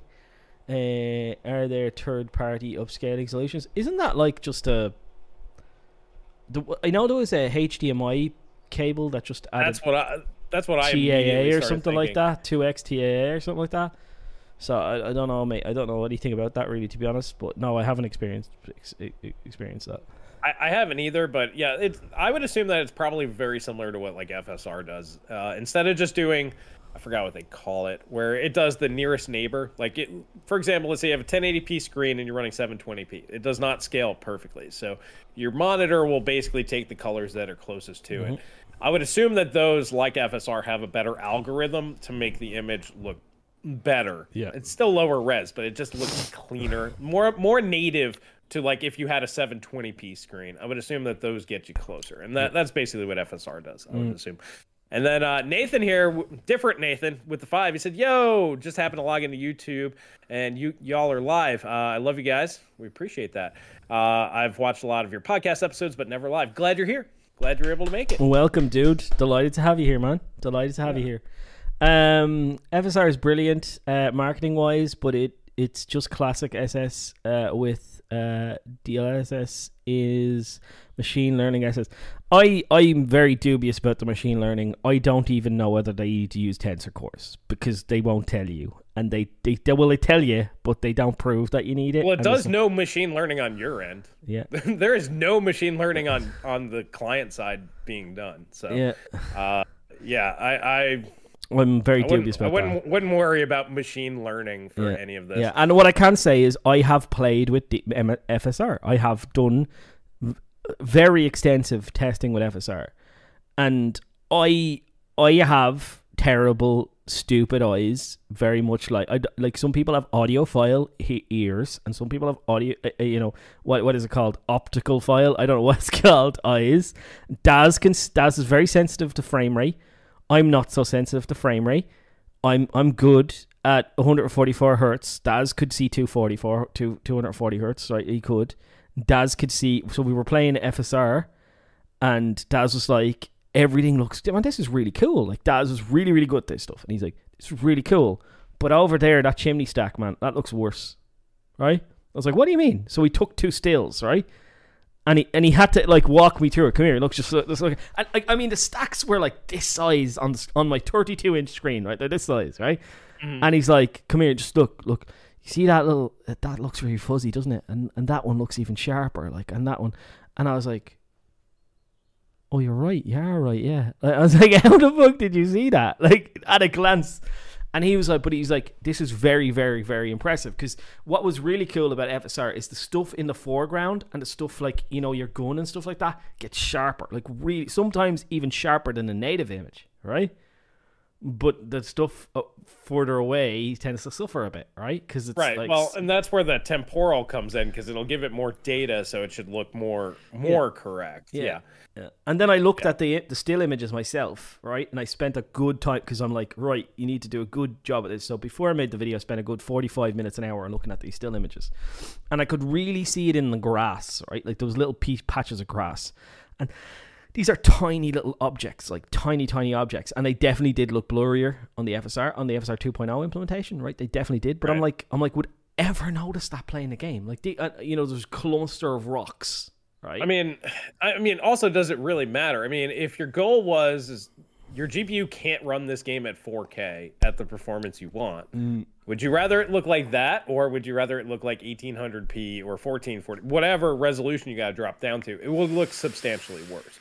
So it's like, it's obviously you're not going to use FSR or DLSS if you get your native res and the performance you want. Like that to me would just be silly. Pompey, I watched that presentation. That presentation was based on DLSS 1.0, by the way. The 16K training thing that they did. Was DLSS 1.0 that they used that. They do it completely differently now. Yeah, we also saw how well that worked out, by the way. Yeah. It didn't do anything. I did watch that. And that's why I'm dubious about, because how could they just change how they do it immediately and then it works? I'm dubious about how they do it, because I don't believe a word out of NVIDIA's mouth, nor should you. I got fooled with the 3000 series launch. I started believing NVIDIA again, right? Which is a fucked up thing. I should never believe the word out of their fucking mouth, right? But I did. Well, I think the prices were supposed to be what they were, but then things happened. So I don't not believe that. But yeah, no, when they tell you that they're doing all this stuff on the back end, maybe they are, but it doesn't matter. The machine learning part has almost nothing to do with this. All it is an algorithm that takes pixels and conforms them in a different way. Now, they might use machine learning to help train the algorithm do that properly. But if you're talking about like your GPU at home needs to have 16K images to run the game at, DLSS, your driver would be 800 terabytes of data to run these things. So your machine, your GPU, your RTX card's doing none of that.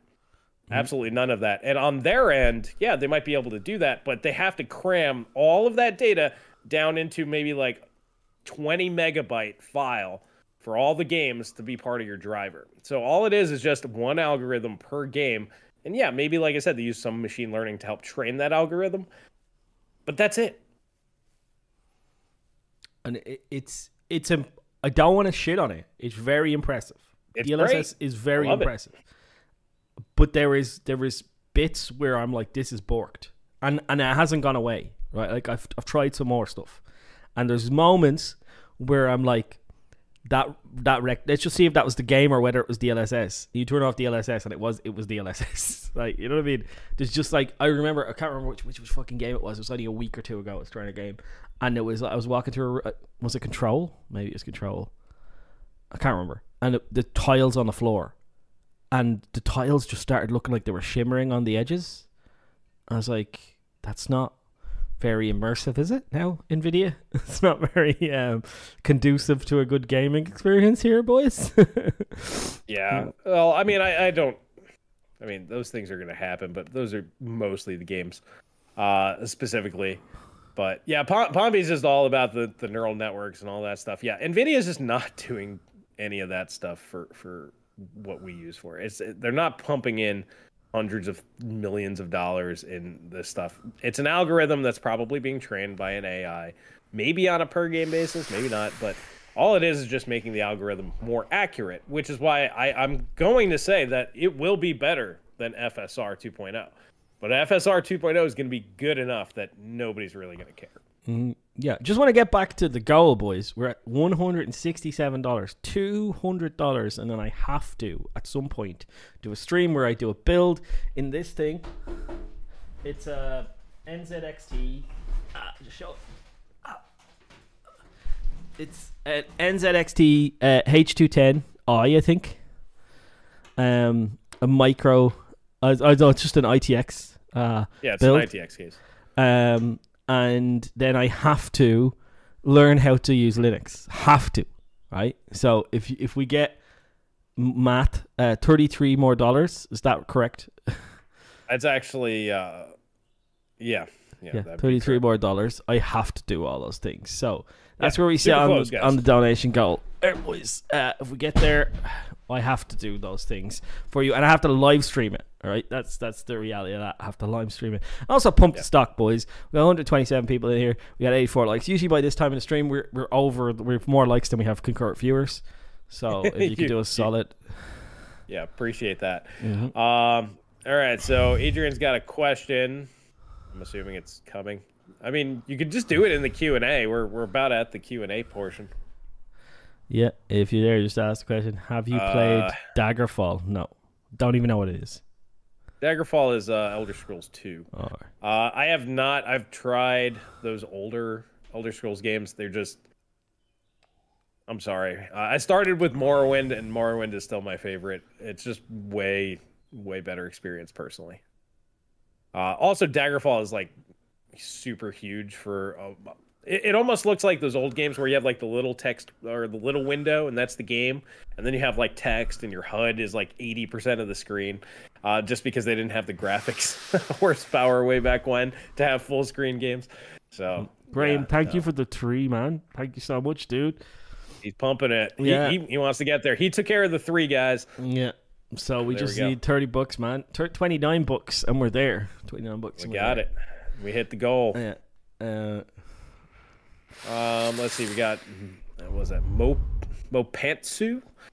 Serious question. Guys, if Kratos had a rifle, would it be called God of War? I like it. And yes, it would 100% be God of War. Yeah. And eventually new things are coming. As always, NVIDIA chips will be designed by AI, as people were doing job green for, what's that word? UARC? Swamp stagnation. Yeah, true story. Pompey, thank you for the 15, whatever that symbol is. We figured it out last currency time. Stuff. LOL.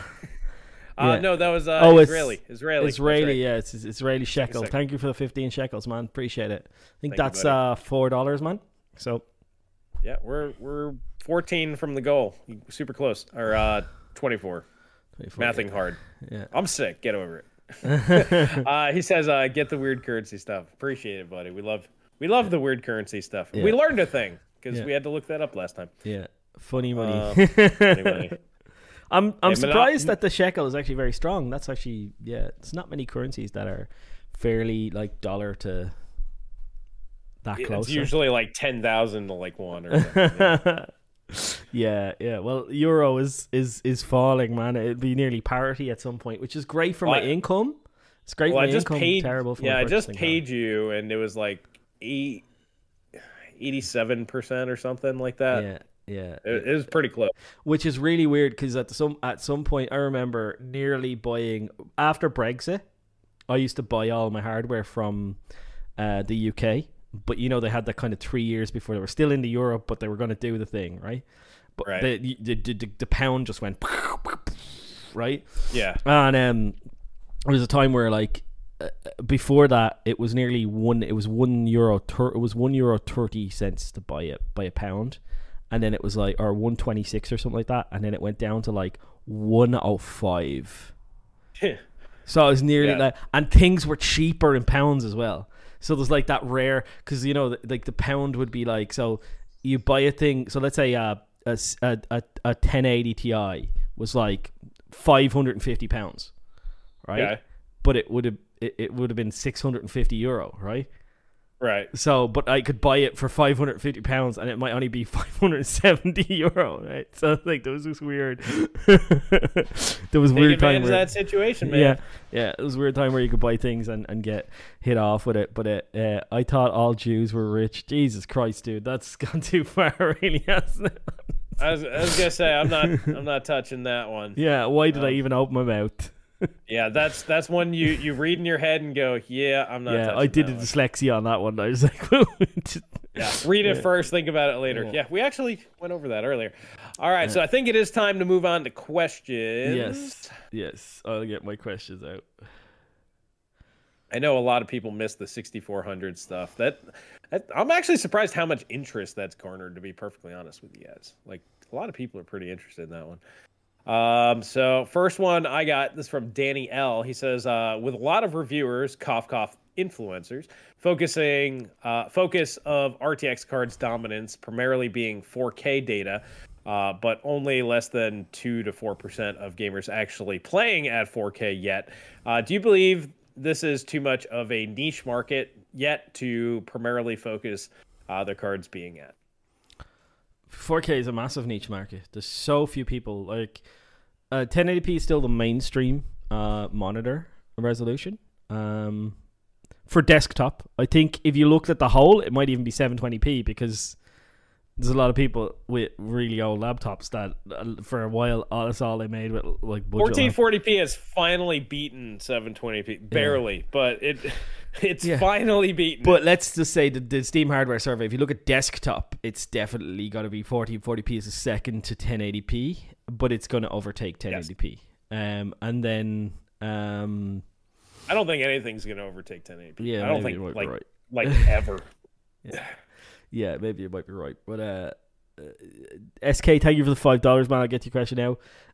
But 4K is just like a tiny minute. I don't even have a 4K monitor. I have a 4K TV, but I don't have a 4K monitor. And how much of that is skewed by people who just take their PC in every now and again to mess with their TV, right?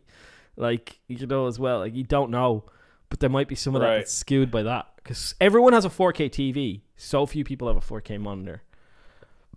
Yeah, well, that's because, you know, 4K monitor has been kind of shit up until here recently. They're finally getting good, but they're so expensive. It's $200. It's $270 for for a decent 60 hertz 4K monitor. That's what I'm saying. And nobody's doing that on a monitor. You want the 120 hertz plus, and those are all. I think the cheapest one's like $650. Yeah, which is way better than what they were, but still, I mean, you're almost to an OLED, and then you're just like, well. It's worth the extra $200 or $300 to get the OLED. I think it's a lot of people would make the trade for frame rate over resolution still. Yes, always. Whereas I really like resolution, but I couldn't go to 60 hertz, man. I just couldn't do it. I can't, like, I really can't. If it was 120, fine. I'd take a 120 over a 144 or a 260 or a 240 hertz, whatever it is. I would take the 120, and it's also the port technology as well. Like, you know, you need a HDMI 2.0 port to do 2.1 port to do, and DisplayPort like is really struggling with those high resolutions, high frame rate things, right? Even DisplayPort is. So it's like, I think we need a whole new raft of GPUs with a whole new DisplayPort technology and cheaper GPUs as well, and then the cheaper monitors to go along with it. So it's going to be a while before 4K becomes a massively adopted technology, I think. Yeah, once you have $300 4K 120 plus and $200 to $300 GPUs that can push it, even if it is FSR or DLSS or whatever to get you there, that's when that'll be a thing. But his whole thing is like, why are reviewers focusing on it so much? To me personally, anybody looking at like a 6800 XT or an RTX 3080 level better be running 4K. Like, to me, there's no point in owning those cards without running 4K. So that's why they focus on it, because that's what the high-end GPU market is for. So, so it makes sense if they're talking about high-end GPUs to focus on that, in my opinion. One of these days, I'm going to get rid of my tube TV. Thanks, 9 out of 10, man. Keep it, man. I still got one behind me. I actually do have a CRT monitor in the garage that I just need to set up. I'm just super lazy and I don't want to carry it down here. You want to get to SK? We got the super chat. Yeah. By the way, we're only 19 away, so we're almost to the goal, guys. So SK, easiest intro to Linux is O'Reilly Linux. Pocket Guide also helps you learn the macOS Unix command line. Oh, thanks, dude. It's a nice bit of info. Thank you, dude. Appreciate it. And thanks for the 5, man. We're only $19 away from our goal, where I have to stream me building a Linux PC and then me using said Linux PC. And I will make you a promise. Here's the extra promise. Little I will live with it for a month, right? I will only exclusively use my Linux PC for a month. That's my promise. There you go. So to get us past that 200. Guess that you already used $200 GIMP. I don't know what your video editor is, but I think I can get you there. I can easy. go back to using what's the one I pay for Adobe, but what's the other one that I use? Oh, DaVinci. DaVinci. I can go back to using DaVinci. There you go. I could. So that's not an issue. And GIMP is like, yeah, I know how to use GIMP now, and mainly kind of play StarCraft because. Oh my God! Go! Go! Austin. Thank you, Austin, man. That's perfect. So there you go. I have to use Linux for a month and tell you I'll lose it for an entire month.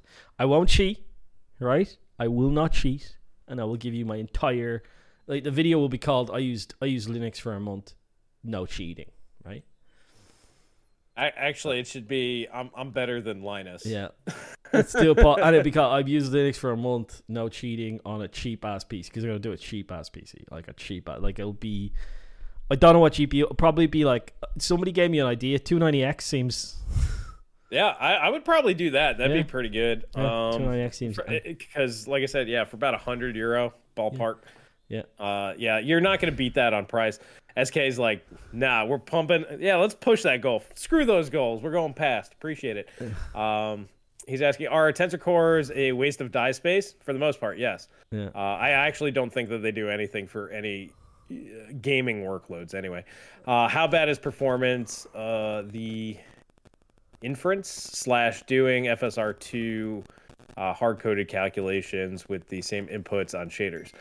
I have no idea. That's something that we'll get a game dev on after FSR2's out, and they can probably tell us. Yeah, exactly. I got no clue how hard that's going to be on it or not. Yeah.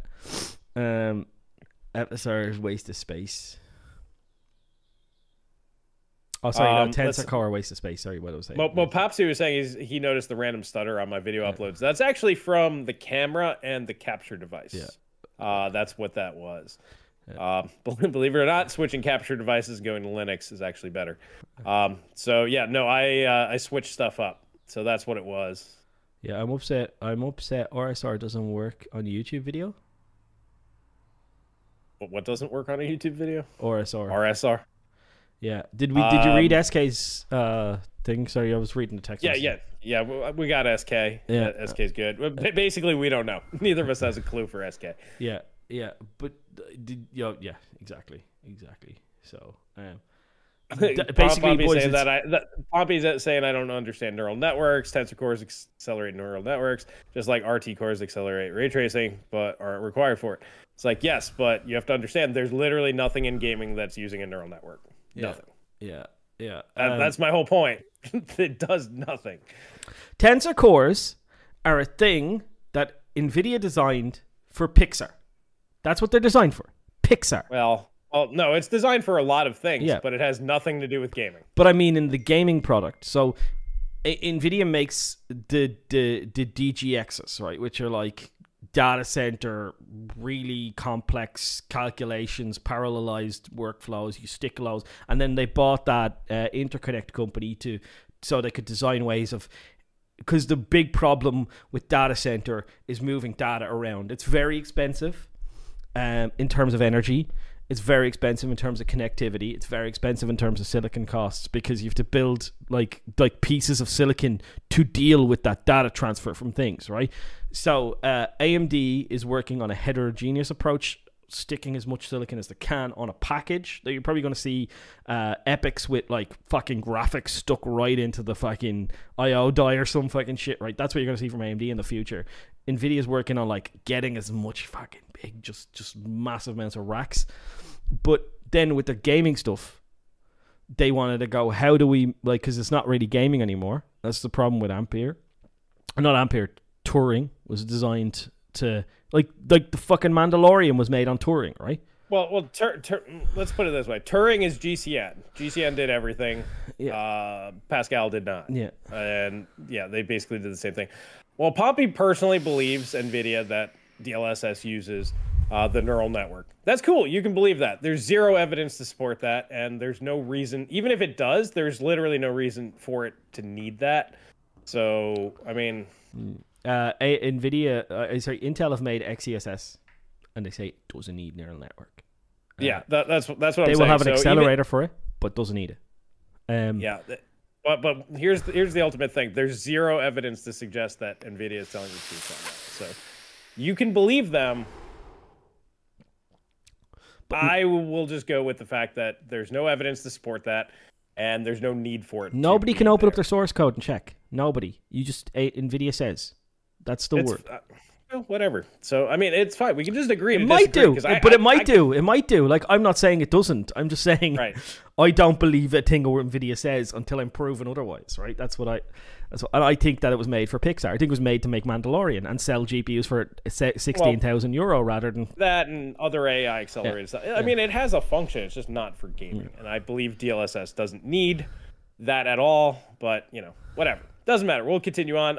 Adrian, thank you for the 5, and I believe it's your question. Yes, it is my question. Yeah. Sorry, just texting Daz. It's Daz's birthday tomorrow. So happy birthday, Daz! I'm gonna have Daz over. It's gonna be steaks had, probably a steak sandwich. I think. I'd imagine that's why I'm gonna go into town early, buy steak sandwich. So we're just planning that.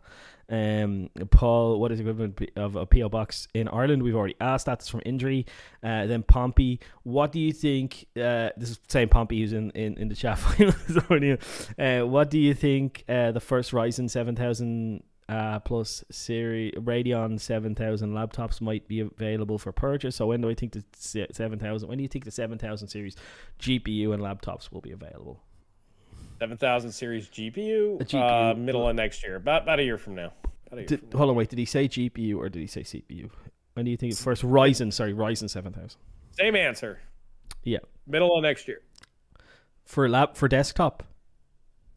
Oh, I thought he was talking about laptop. Yeah. Oh, for desktop, it'll be November. So 7000 series. Yeah, it's called 7000 series, right? They're skipping 6. So 6 is for laptop. Yeah. So 7000 series will be this year. 7000 series desktop will be November. This year. No. I think it'll be SIGGRAPH. It's coming early. It's coming earlier. Yeah, I think this is going to be the first time where they. Did we say thanks to Adrian for the 5? Yeah. Okay, right. And he was saying. He said, can't wait for that video. So I'm assuming the live stream. And he said there will be a lot of swearing. Well, there's a lot of swearing anytime we get Paul a little liquored up anyway. There will be a lot of so it's coming earlier. Everything that I've heard behind the scenes and now can say because it's come out like in the leakosphere is it's coming earlier. I can't pin down an exact date. I think probably like July is my thoughts, and I think that the GPU will come later. So I think that they're not going to launch the two things at the same time this time around. Probably smart from AMD because the whole thing that happened with 7nm this time around will give them a few months to ramp with 5nm CPU and then move into 5nm GPU, right? And obviously CPU is priority. Yeah. Welcome, Connor. He said this podcast goes live so early. Well, maybe you should go to bed at a normal time. Man. We both have kids. I'm up by 7 o'clock every day. So I was on the road today. Yeah. I've traveled to make this podcast. I've traveled about 130 miles round trip. It was a close one. It was a close one. Yeah. So there you go. I live exactly in the middle of Ireland. I've basically traveled the width of Ireland to make it to this podcast. But I did it for you boys. Holding his children. Yeah. But we hit our goal, so the guys are here supporting you back. So here's another Ryzen 7000 question. This one's from X-Ray D. He said, how will the Ryzen 7000 IHS and thermal paste application work? So he said, would some of that thermal paste get inside the critical CPU components based on the design of the chip? So I guess he's talking about like how they're MCMing it. Do you think that thermal paste getting in there will be an issue? And then part 2 of his question, how does the new AMD refresh? Actually, I'll just do that one after. Yeah. So most thermal pastes are non-electrically conductive, so it doesn't really matter as long as you're not using like liquid metal or some really obscure thermal paste that's electrically conductive. You're probably going to be fine. I do a little bit of checking on that one. I can imagine what you mean, like that jaggedy edge, you'd think stuff. And how you should apply thermal paste is always more is better. Never use too little. I think so many people get stuck on the should you spread it, should you draw an X, should you put a P. No, dude. The idea is that once you clamp it down, there should be enough thermal paste to like thermal paste is because the IHS is not flat and the cooling plate is not flat. So make as much contact as you can with the cool plate by adding enough like liquid material to fill those gaps, right? And some people are criminally conservative on the thermal paste application, I think, to the point of detriment on cooling. Yeah, well, I mean, everybody's teach their own on that one.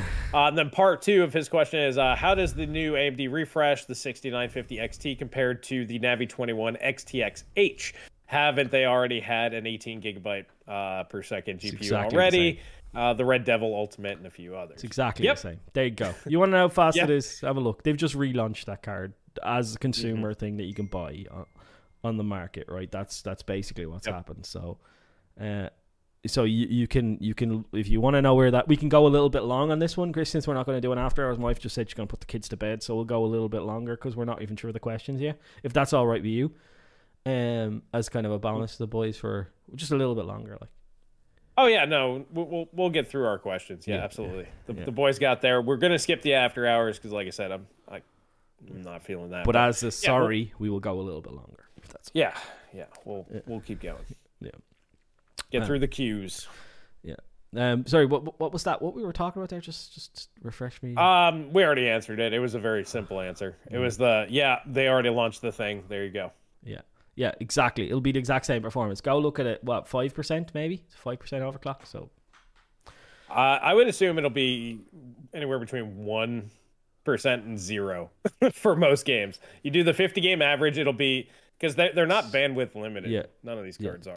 No, they are, because as I said before, I've taken the memory slider and gone all the way to the right. I got a performance increase. I've taken the overclock slider and gone all the way to the right and got a tiny performance increase. So they are a bit. So that's why they're doing the memory, I think, because it does actually help them a little bit, right? But it's not like 7% was that's a synthetic score. So that's Firestrike, right? Which is AMD's best case scenario. So like 2, 3, maybe 5% faster. It's going to be not great. It's not going to matter. We got people voting this one up here. He said, this is from Tech. We love this from the chat. He said, before it gets too far away, he says, for both of you, what's the cheapest graphics card you are excited to buy? What's the most expensive graphics card you're excited to buy? The most if I had to buy a graphics card again, the most expensive graphics card I'd buy is a 3070. It's the only graphics card this generation that makes. No, but what's the most expensive graphics card that you bought in the past that you were excited to buy? Probably the 4870 X2. 4870 X2 was a fucking killer graphics card back in the day. This is a day where I didn't even know frame times meant anything, so I just looked at average frames and went, "Oh my god, it's so much faster!" Right? Like that when I bought that, I just seen frame rate 80% higher than with a 4870, and I was like, "Ooh, this is really really good." Right? And went, "This is great," and it worked in loads of games. Like loads of games it worked in. It was fantastic. Still have it. It's up there. And what's the cheapest GPU you were ever excited to buy? 4870, believe it or not. Same generation. That was a great generation. 4870. Fantastic graphics card. Played everything. I could play Crysis on high, not very high, but high, in the very playable frame, like 50 something frames per second or something like that. Which was, and it wasn't 1080p. It was 1680 by 1050 or something like that. Is it 16? That was the that was the 16 by 10 aspect ratio. Yeah, so whatever that resolution was, that's the one I could play high 50, 60 frames per second in Crysis at the time. It was very, very exciting for me because I tried to play that before and it was like, yeah, computer says no, basically. Nice. Yeah. So yeah. The most expensive GPU I was excited by was the X1900 XTX. It was the first time I said, screw it, I'm going for the tippity top of the line. And that was 2006, I think. And then I realized buying the fastest GPU of a generation was dumb because it just wasn't that much better than the cheaper stuff. But still, that was fun there for a while. And then the cheapest GPU I was excited to buy was getting RX 470s and 570s for under $80. Like, that was just so good just a few years ago. Everybody forgets that was a thing. You could just go on eBay and be like, oh, $70. It's a rip, but all right. And people tend to forget that was a thing for a very long time. Look what I have in my hand. There it is. Yeah. Weird ass graphics card, right? This had the weird connector. Look. Well, that's for Crossfire. Yeah, it came in a 2-pack. This one is one of the You had to buy a special GPU. Yeah, you had to buy a special pack. Do you know where I got this from? I got this from a server PC. So because they were cheap asses, they needed, like, it was a special medical imaging thing in the hospital that I worked in, and somebody had the clever idea. I think two of them were cheaper than one at the time from wherever he could buy them. So he bought the pack where it comes with two, and he broke them up into. So I got one of the PCs down for scrap, and I was over all the waste management in the hospital, so I just ripped one out, and I was like, "That's coming out me. That's a collector's item right there." Yeah, those are actually pretty valuable now. Yeah. I had one. I bought dirt cheap, and I sold it. They're only valuable if you have the two, though. They're only valuable if you have the pack. Doesn't that one have a DVI port on it? A DVI port, yeah. Yeah, it'll work just fine. You don't need the pack, and they're worth like $150, $200. Oh, there you go. So I've got one worth money. I didn't know that. Yeah, they're worth money. Yeah. That's why I was like, oh, I bought it for like $20. I'm like, yeah, I'll take like 5-6 times on my investment. That's cool. Can I just go for a wee, man? Back a second. Yeah, that'll work. Chat with the chat. Let's see what do we have here. Tech we love, good feels. Yeah, Paul and I bought some pretty interesting stuff throughout the years. Let's see. The good thing about strong APUs will be that they will be able to feed CRT monitors without needing a converter. 0 millisecond input lag. Yeah, ironically enough, a lot of motherboards still have VGA ports on there. So yeah, that's nice. I doubt that more powerful GPUs in the future. I'm pretty sure they'll get rid of the VGA boards, but who knows? Maybe not. And then we got I still have the fastest card that was ever made for the EGP slot, the Radeon HD 3850.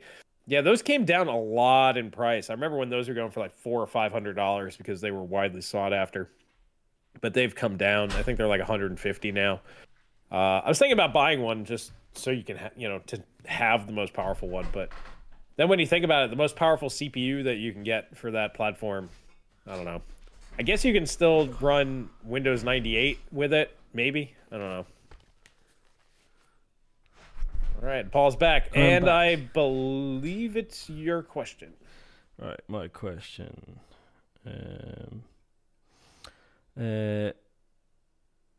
Dragon Riders. I'm not going to read that, mate, but I appreciate it. And then Andrew says, give me this at 144 hertz for 500 and I will be happy. So he's talking about LG 40-inch ultra wide 5K 2K nano IPS monitor with Thunderbolt. Yeah, seems like a nice, but it probably doesn't have 144 hertz, probably 60 because it looks like a creator monitor. You're probably right, dude.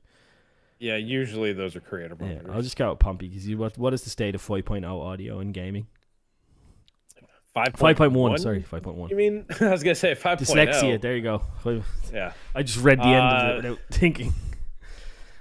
I mean, it really hasn't been a thing for a long time, honestly. Yeah.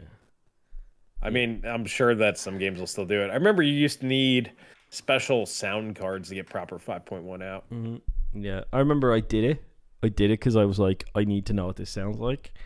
So I bought like a really expensive set of like for me really expensive. It was like €350 for like a 5.1 surround sound setup, and I like had one on the corner of my bed. I used to game on a bed. I didn't have a chair, so my room wasn't big enough, so I had a desk in the corner, and my bed was literally close enough to the desk that I could play on it.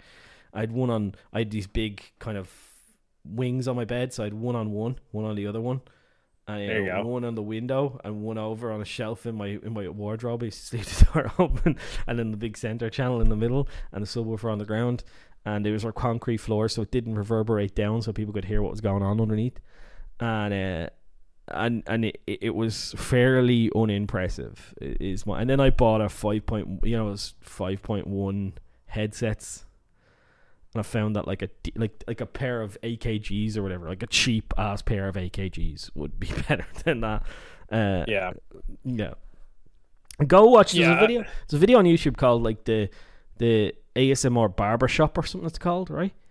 And it's basically it's an audio demo, right, of a guy coming in and cutting your hair, and there's no video. It's just you can hear a bee buzzing around your head.